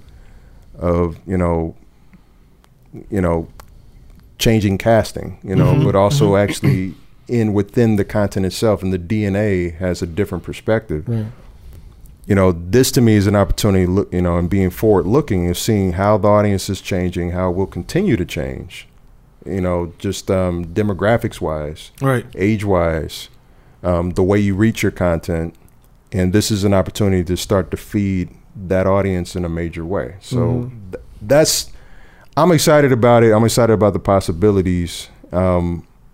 And it's funny because, you know, again, I continue to grow too as an artist. I've always, you know, you think of yourself as a writer and a storyteller and as a producer, of course, and as a showrunner and as a creator. And now this is a new chapter because this is also a partner now. You know, I talked with friends before. Talked with Charles Murray about this. Your alum, previous guest. And the idea that there's that layer that we've yet to reach, that we're looking to now reach more and more, which is to be able to look across the table at a business entity and see a partner. You know, that not just an artist for hire, but a partner who's vested in the finances of how projects are actually created and how they're profited. So that's where we're at. Where I feel like, in success, you know, this can be an example for other, you know, opportunities to do that.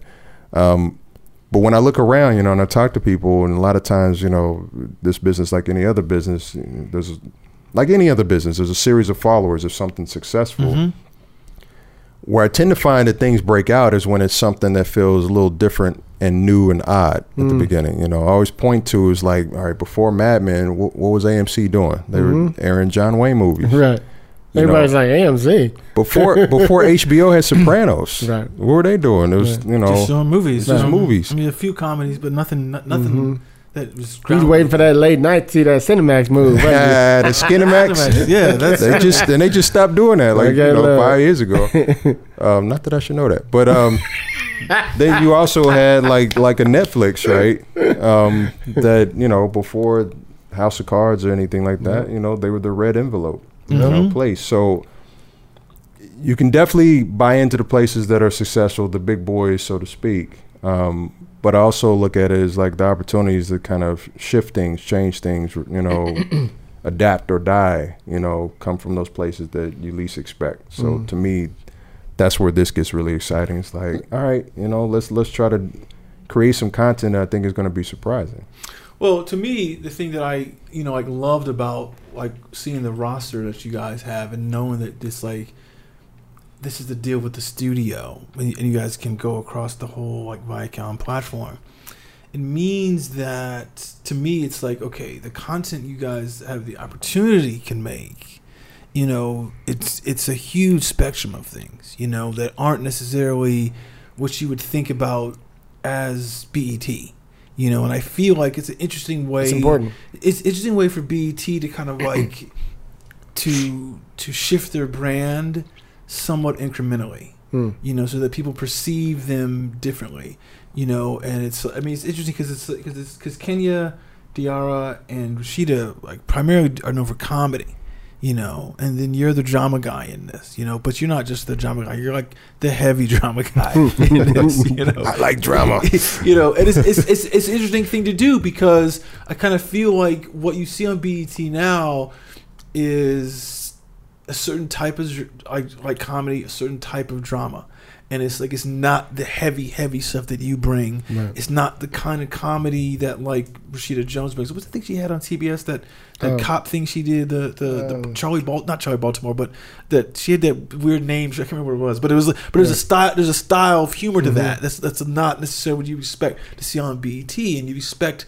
And she's done some great documentary work, and it's like, okay, now to me, it's like now I can kind of see what the tone of what's coming out of here, there's been no projects announced that, but the tone because of the creators has let me know this is wider. This can go on Paramount Plus. This could get the $10 million. They're looking for international shit with all y'all. And there's the big stuff, and because you can go to various places on the platform. That's in their portfolio.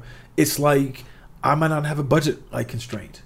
The same. There was going to be one, but it's not going to be the same kind of thing. Where it's like, hey, if you're on BET, you might get $1.5 million an episode kind of thing. Hey, let's put this on Paramount Plus, give you $10 million, $12 million kind of thing, depending on what the story is. And that to me is what's really fascinating about what you guys are doing. Yeah. Right. It's and in success, you hope that the tide raises all boats. So there's opportunities, I think, everywhere, including BET, the network, to try some things that might be a little different, or more expansive. I think all of our tastes tend to run the gamut, So again, this is another area where the surface has just been scratched, and certainly as the audience of color is only going to become increasingly important. BET, the network, certainly has an opportunity too to expand, what they offer, and I'm sure that they're working on that, and we'll see kind of how that manifests itself. Coming up, because you can get into a comfort zone sometimes of your audience and you serve your audience, kind of year in, year out. But I'm a big believer in adapt or die. Try new things. Continue to if you want to actually be great, then you got to put yourself out there and take some chances. So, and business-wise, that's just the smart thing to do. So, we'll see. Certainly, that's my approach. That's my hope for the studio. And, I think so far, at least with the people we're working with, we all have that hope and that goal is like, all right, let's try to do some shit. I just love that, you were saying earlier about, all these studios and network stuff, and we're saying they were going to be doing all these things for us, and they gave 6 or 7 people an overall deal. It seems like, you know what I mean?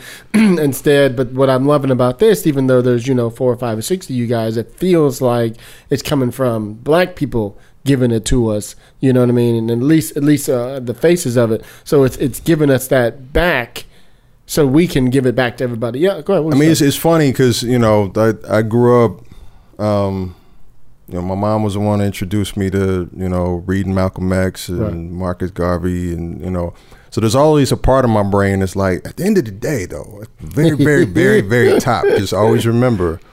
So the way I look at it is like, again, this business moves slowly, centimeter by centimeter. Thanks. Are we at the point where we completely control our destinies on a macro level? Not yet, But if this can be a step towards that, you can continue to push it further.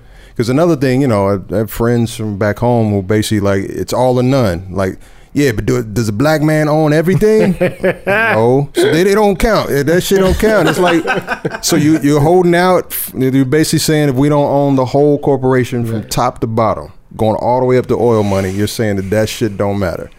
Because if you're holding out for that, you can hold out for a long time, right? Exactly. You got to make progress and fight that fight. So at some point you can go, okay, we are ownership here and we are ownership there. But in order to get to that meant that, we took some steps to get to that point, whether it's building up capital or building up relationships or building up, the politic leverage or all of the above. And that's what I'm mindful of is it can't be the all or none approach because you end up with none a lot. Most of the time. See, that's the kind of person who's like, I'm not happy unless the janitors were white. Because that's what your mind is. It's like, that ain't going to happen, dude. This is payback, bitch. This is payback. Right. It's a continuous fight for progress. You know what I mean? It's and yes, could you always point out that there are things that could improve? Absolutely, but that's part of the process. Is continue to look for what are the areas that I have control over that I can add to, try to push it further as much as possible during my time, and then also because I'm a big believer in mentorship, is building up the next generations to be able to take that and push it even further. That's the hope. That's what my parents did for me. That's the way I look at it. And you're the perfect example of that. And like I said, thank you again for coming and hanging with us. I know you're busy, and we appreciate you stopping and hanging with the young folk, little kids over here. You know what I'm saying? Shut up. But on a real note, here's the thing I love about you, right? Chris and I talk about this a lot on this show. There's a lot of. And we ain't gonna get into this, Chris, but just a little thing. I know you got to get running.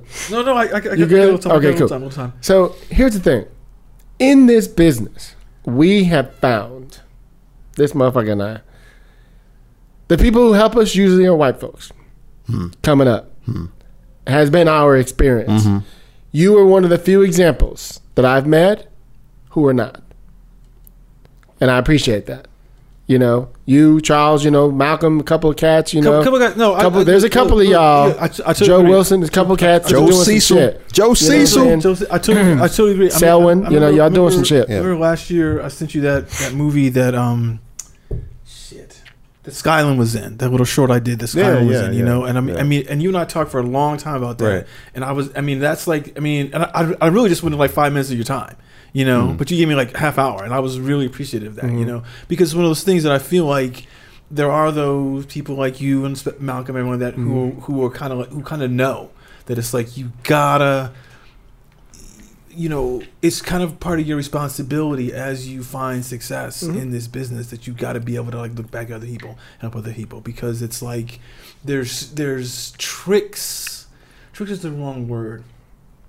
There's kind of tactics that you have to figure out to be successful, to rise to where you are, that are not part of our lexicon as black people, and part of that is you could save someone a lot of pain, and a setback in their career by quick conversation, and that's what I feel is like is very.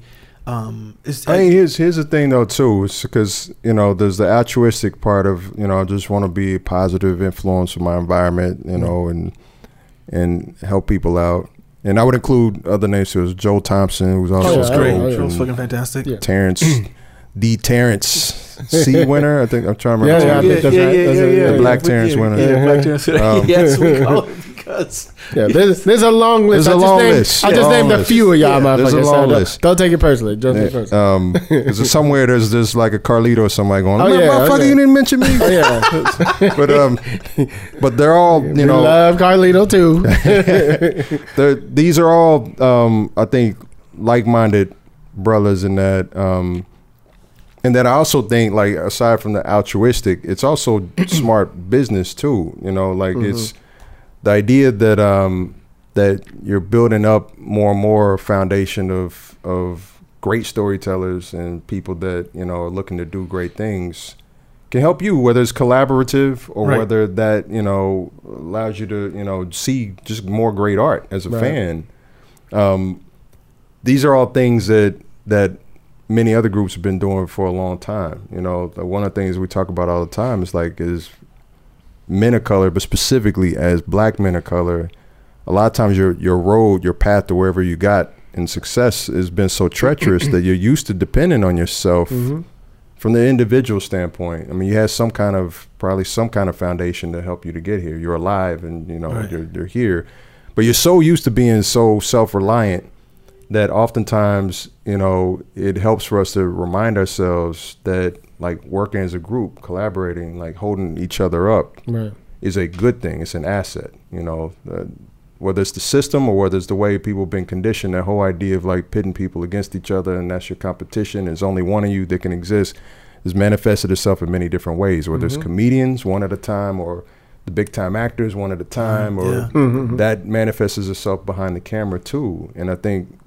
for this latest generation, it's been like, fuck that, like we're stronger together. Yeah, exactly. And then you can also look across the aisle and you see that women have been a lot better with that, I think, traditionally. When you talk about the living singles of the world, and you talk about the Yvette Lee Bowsers, or you talk about the Unetta Boones or Felicia Hendersons, they've all been tight, Mara, And for dudes, I think before our generation, there was always, first of all, kind of, especially in the dramatic space, there's only a few cats. And there wasn't really an opportunity to build, I think, that infrastructure of like, what? If I need a DP, can I also get the perspective from a black man who worked with a DP? Because that DP might be dope, but I might also find out that DP's racist as fuck. But only the black man can give me that perspective. My white colleagues would be like, oh, he's fantastic. He's terrific. You should take him. Then I talked to my black, black brother who's an EP, be like, dude, can light you all let me tell you what he was saying. Y'all can be too fucking dark. He don't know how to light, and that dude like secretly actually kind of hates your ass. I'm just using that as an example. I'm not, I know what you mean. But it's like, it's again, I feel like it's to me it's a beneficial thing to do for on the level of trying to do the right thing, but also on the level of it makes the business better, just expands the choices in an era where we have more content than ever.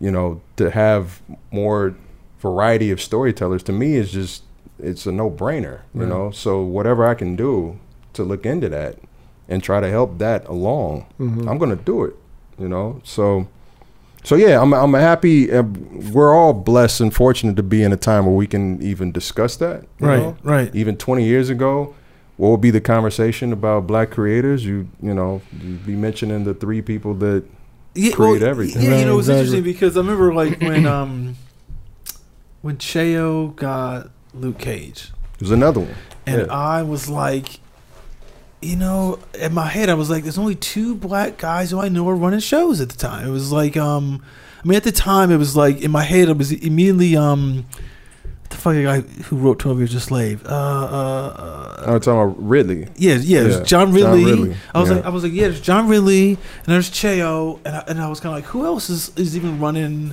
who's running shows then. You know, there's I mean it was very few. I can't think of anyone who was maybe running the show, but people were EPs. I don't know if we're running the show. You know, then this is maybe 5 years ago now. That was longer than that. Yeah, I mean, you had, you know, I could go into the list because that was right around the time things were starting to, you know, to expand. And I'm trying to remember my man from CSI Miami who did Empire in the last year or two. But what you had though, like that was right around to me, that was right around when the numbers started to expand. Yeah, like it was before then that things were dismal. Were pretty dismal for a minute as far as the drama side. Right. Yes, I'm saying the drama side. Yeah. And but even then you say there's just a handful. You know, it's just, and it's such a, I mean, like really a handful, not like five, maybe at the most, maybe. And it was very disconcerting to me because in my head I was like saying, okay, so John Ridley's been writing TV for a while. He's on Third Watch. Runs like, is it Flash or one of those? What's the? Talking about Eric Wallace. That's now. This is now. I'm talking about several years ago. I thought that was back then. Yeah, no. And I'm saying, but I'm like, in my head I was like, okay, so John Ridley, who was on Third Watch and he did these movies, I was like, you know what? He wins an Oscar, and then the main thing he's got to do is do his American Crime. And I was like, is the bar now that you got to win the Oscar to be in this position? Because it seems so so out of whack to me. And granted, things did change like sort of very, very quickly. But before then, you look at it and you're just like, that's a really strange kind of like the number and then it kind of goes to, like you're saying, the type of storytelling, because everyone's, you know, like the point of views that you want. I mean, like it's strange but also not surprising and also right on pattern with Hollywood. Like in any other aspect, it's the same thing. At one time there was just Gordon Parks, you know, directing movies, and then you get, you know, Melvin Van Peebles, actually, I should say, rest in peace, all due respect. But you kind of had that one at a time kind of thing, and they had to be extraordinary, right? They either found their way outside where I got the funding all myself and I hustled up everything, and that's a fucking miracle, or the dude had to be like the best photographer in America, you know, and win awards in order to get a shot to do, you know, a story about a black detective. Any of the disciplines, I would guess it's the same thing in any other, you know, walk. You know, who were the black people to do stunts, who were the black people to do makeup. There was probably a time where there weren't black DPs for sure. It's the same story, you know, maybe different time frames, but it's the same thing with the writing. Where it's important with the writing is because in TV we can actually dictate the other hires, right? You know, that infusing new blood into that stream. The hope is that from the top down, you can start to influence other positions, you know, and consider. Well, that's the thing. Yeah, I mean, you know, there's always these. You get these requests from people. You know, who do you know who's the department head? You know, who's black? You know, or you know, whatever it is, DP, costumes, production design. And it's like that is invaluable. Just interesting. You mentioned DPs. I was just thinking, you know, like who do you. And who's being seen by other people and respected by other people who are, say, white people? I because they know there's some New York's like street scenes in Eyes Wide Shut, right? You know, and DP on that is Malik Saeed, right? Oh, and you say to yourself, okay, so now you're Malik Saeed, you do some movies with Spike and blah blah blah, and then you get a call from Stanley Kubrick.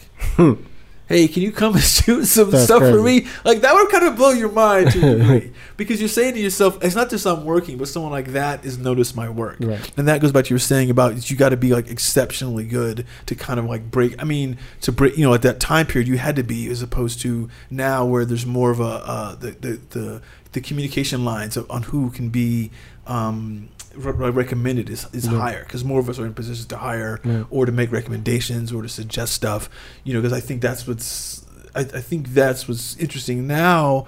A lot of people are maybe like number twos on shows, you know, and they've got the ear on the showrunner who might be white but who might be open to seeing other people, you know, like outside of their go-tos. I've talked about this before on the show. I know we can wrap this up. I've talked about this before on the show where, like, once we let our agents go and everybody really started helping each other, right? Like that's where it really started, like, changing for everybody. But what I would see, being, the co-chair on the education committee and the black committee, I'm getting like, showrunners I don't even know going, hey, Hilliard, I heard about you. Do you know I'm looking for a co-EP? I'm looking for whatever. I got 17 of them, I think, in about 3 months, like just a few months ago.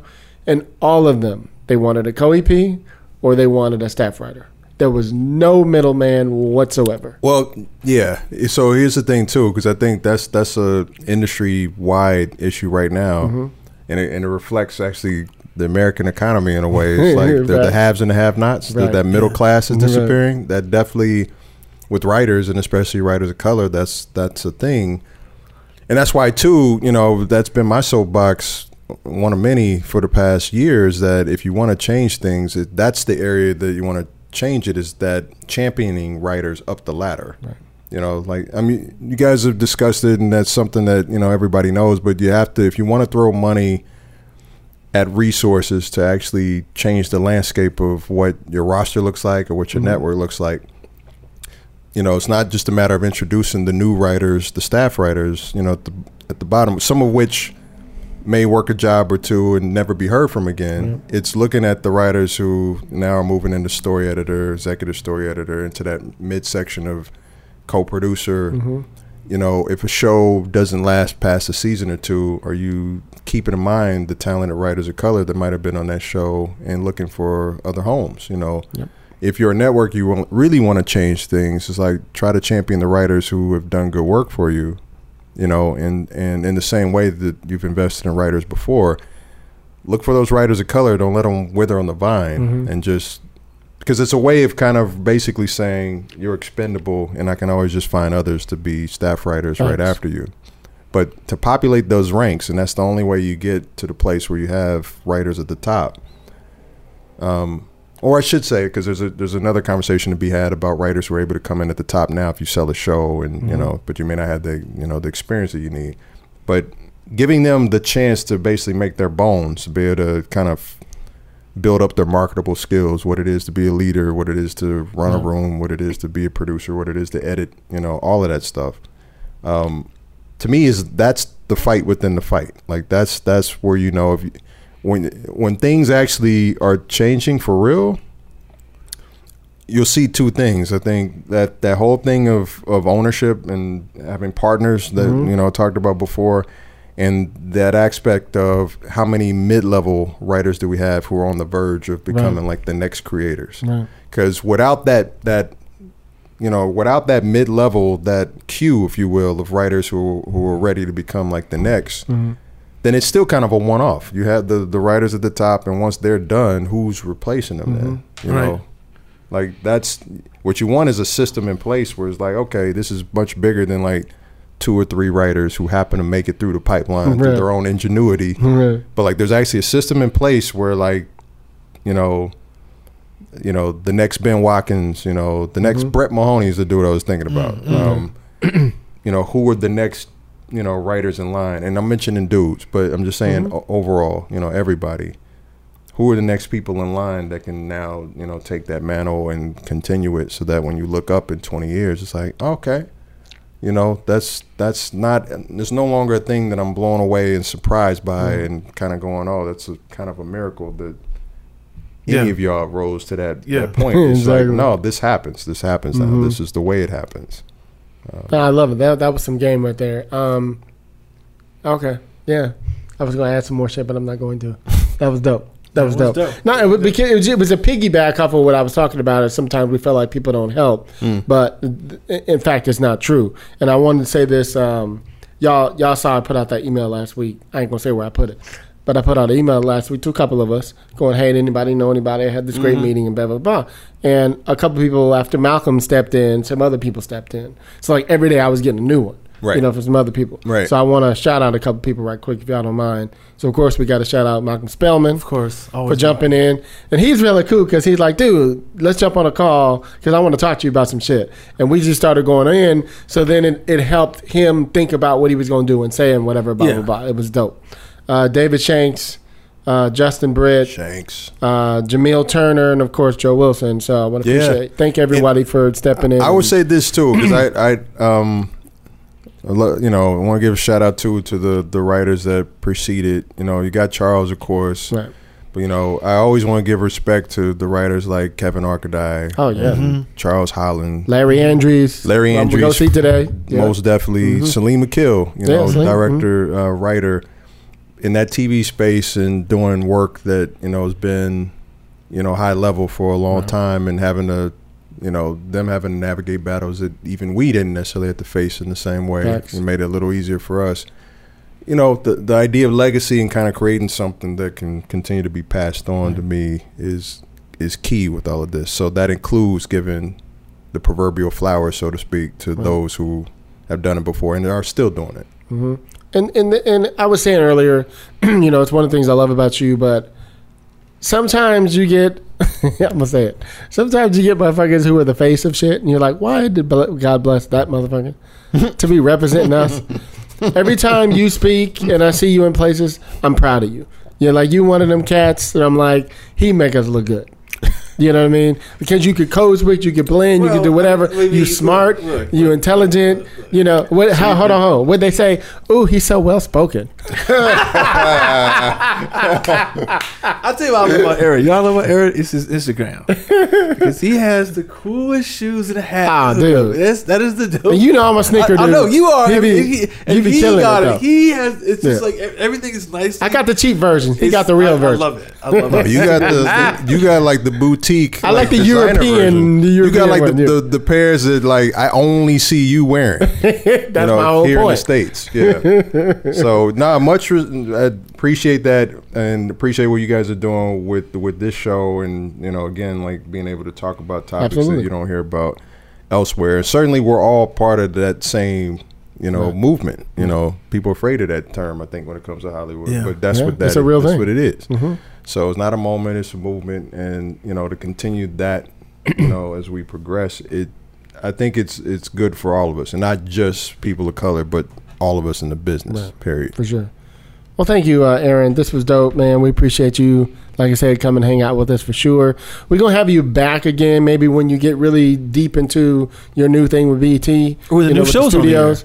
Or your new show. Because I want to talk to you more about craft and shit and getting all that, definitely. We can definitely talk that. We can talk about, talk about scores and talk about the use of music and storytelling. That's the best, I'll tell you, I was telling Ted Hope the other day, I was like, he was like, how do you know if the first cut is working or not? And I was like, you know what? Put some music on it. Don't listen to it just off without the music. And just put the temp score on, because things that you think might be working might not when you put music, or things that you go, that doesn't work. That's true. It could when you put music underneath it. You don't know that because no movie is designed to be played like without music. Yeah, that's a really good point. Yeah, that's percent. Yeah. So where you at, Aaron? Where can people follow you? You can always follow me. I'm not the absolute best when it comes to social media, but you can always follow me on Instagram. That's AR Thomas TV, and the same handle for Twitter. I tend to hop on there and kind of I'll put out something kind of here or there. But you're very positive though, which is what I appreciate. Try to be. We got a lot of shit that we're dealing with right now. So whatever I can do to add to a positive experience on a day-to-day basis is certainly that's the goal. So if you guys are on Facebook, y'all got to follow him because he promotes his beautiful daughter Sammy Rose. Every Friday, I look for Friday. I look for that shit. Yeah, I always got something to say. That's beautiful little girl. Beautiful. Like, it's a great thing to uplift you at the end of the week when you're tired. Yeah. And you're beat up. Yeah. That's my baby. So we'll see. Look at that. I should have a picture of him right now. Just blushing. Yeah. Yeah. No, I was telling you guys a story before. It's like I was telling her because I was just talking to her before I came in. And she's like, what are you going to do? So I'm going to go do an interview. I said, what is that? So I explained to her the concept. And she has a good way of breaking things down. She's like, so basically it's blah, blah, blah, blah, blah, blah, blah. It's like, yeah, that's about right. That's about right. That's hilarious. How old is she now? 4.5. Oh, my God. Yeah. So just it growing so big. And I've been doing posts since she was born. So it's kind of like, it's the internet version of boyhood, I guess, where you're kind of like able to see somebody grow up on a week-to-week basis. So when I look at pictures now, based on the pictures when I first started posting, before she had teeth, before she could walk, it's just like, time flies. You know? It's crazy. She's a light, dude. I mean it. Time flies, but watching kids grow, like when they're under 5, it's so rapid. I mean, like the growth, like every week you see something different with coordination, with whatever it is. It's really, really, really like startling. Indeed. I can't end this episode without shouting out my girl Angela Allen, who you know. AC Allen. Yes. I told her, it's like, and she'll roll her eyes, but it's like, I say, you had the name of a. She's heard this joke a million times, so she's definitely gonna roll her eyes. But I said, you had the name of a power forward from like a 1984 NBA team, AC Allen. That's her writing. But I love Angela. Yeah. That's my girl. AC Allen, AC Green, power forward to small forward. Showtime. Hilarious. Where you at, Chris Derrick? I am at unauthorized CBD on Twitter and Instagram. That's what's up.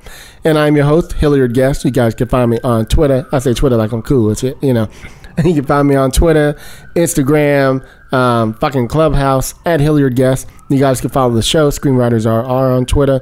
Any questions? Screenwritersrantroom@gmail.com. Please go on iTunes, Stitcher, Apple Podcast. Y'all hear the ghetto birds going by and all that. So we here in Hollywood. That's how they do it.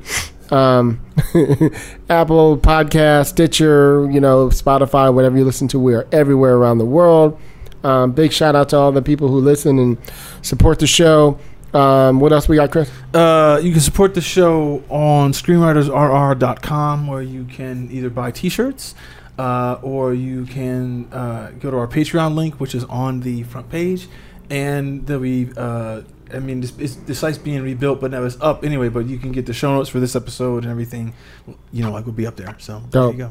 Awesome. Thank you again, Aaron. Good to see you, buddy. Thanks for having me, y'all. Yeah, man. Keep being positive. What you gonna do anyway? Man, fuck that.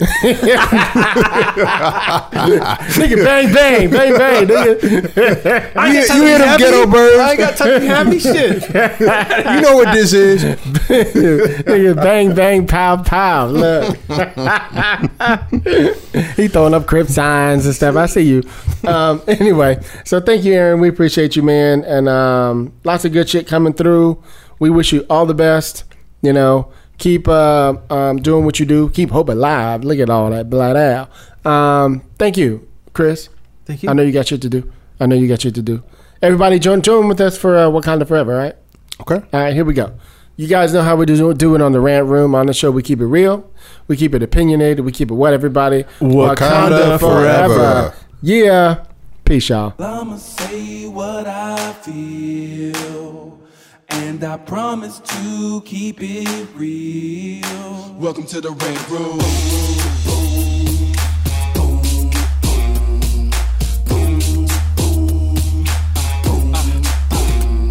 So you wanna be a rider? Well, you gotta be a rider till your fears are diminishing, the doubts are behind ya. It's hard to grind and the business got me stressed in the Rant Room. We let that shit up off our chest. You know the street nerd has got no time for no caca. Sass in class, yes, that's Mr. Bolakaja. Never have to guess when you're listening to Hilliard. He gon' bring more game than a shark playing billiards. It's all about the craft of screenwriting. It's exciting when you turn an outline into something enlightening. Your pen and words are like bullets in a gun. Write what you feel, say what you want. Welcome to the Rant Room.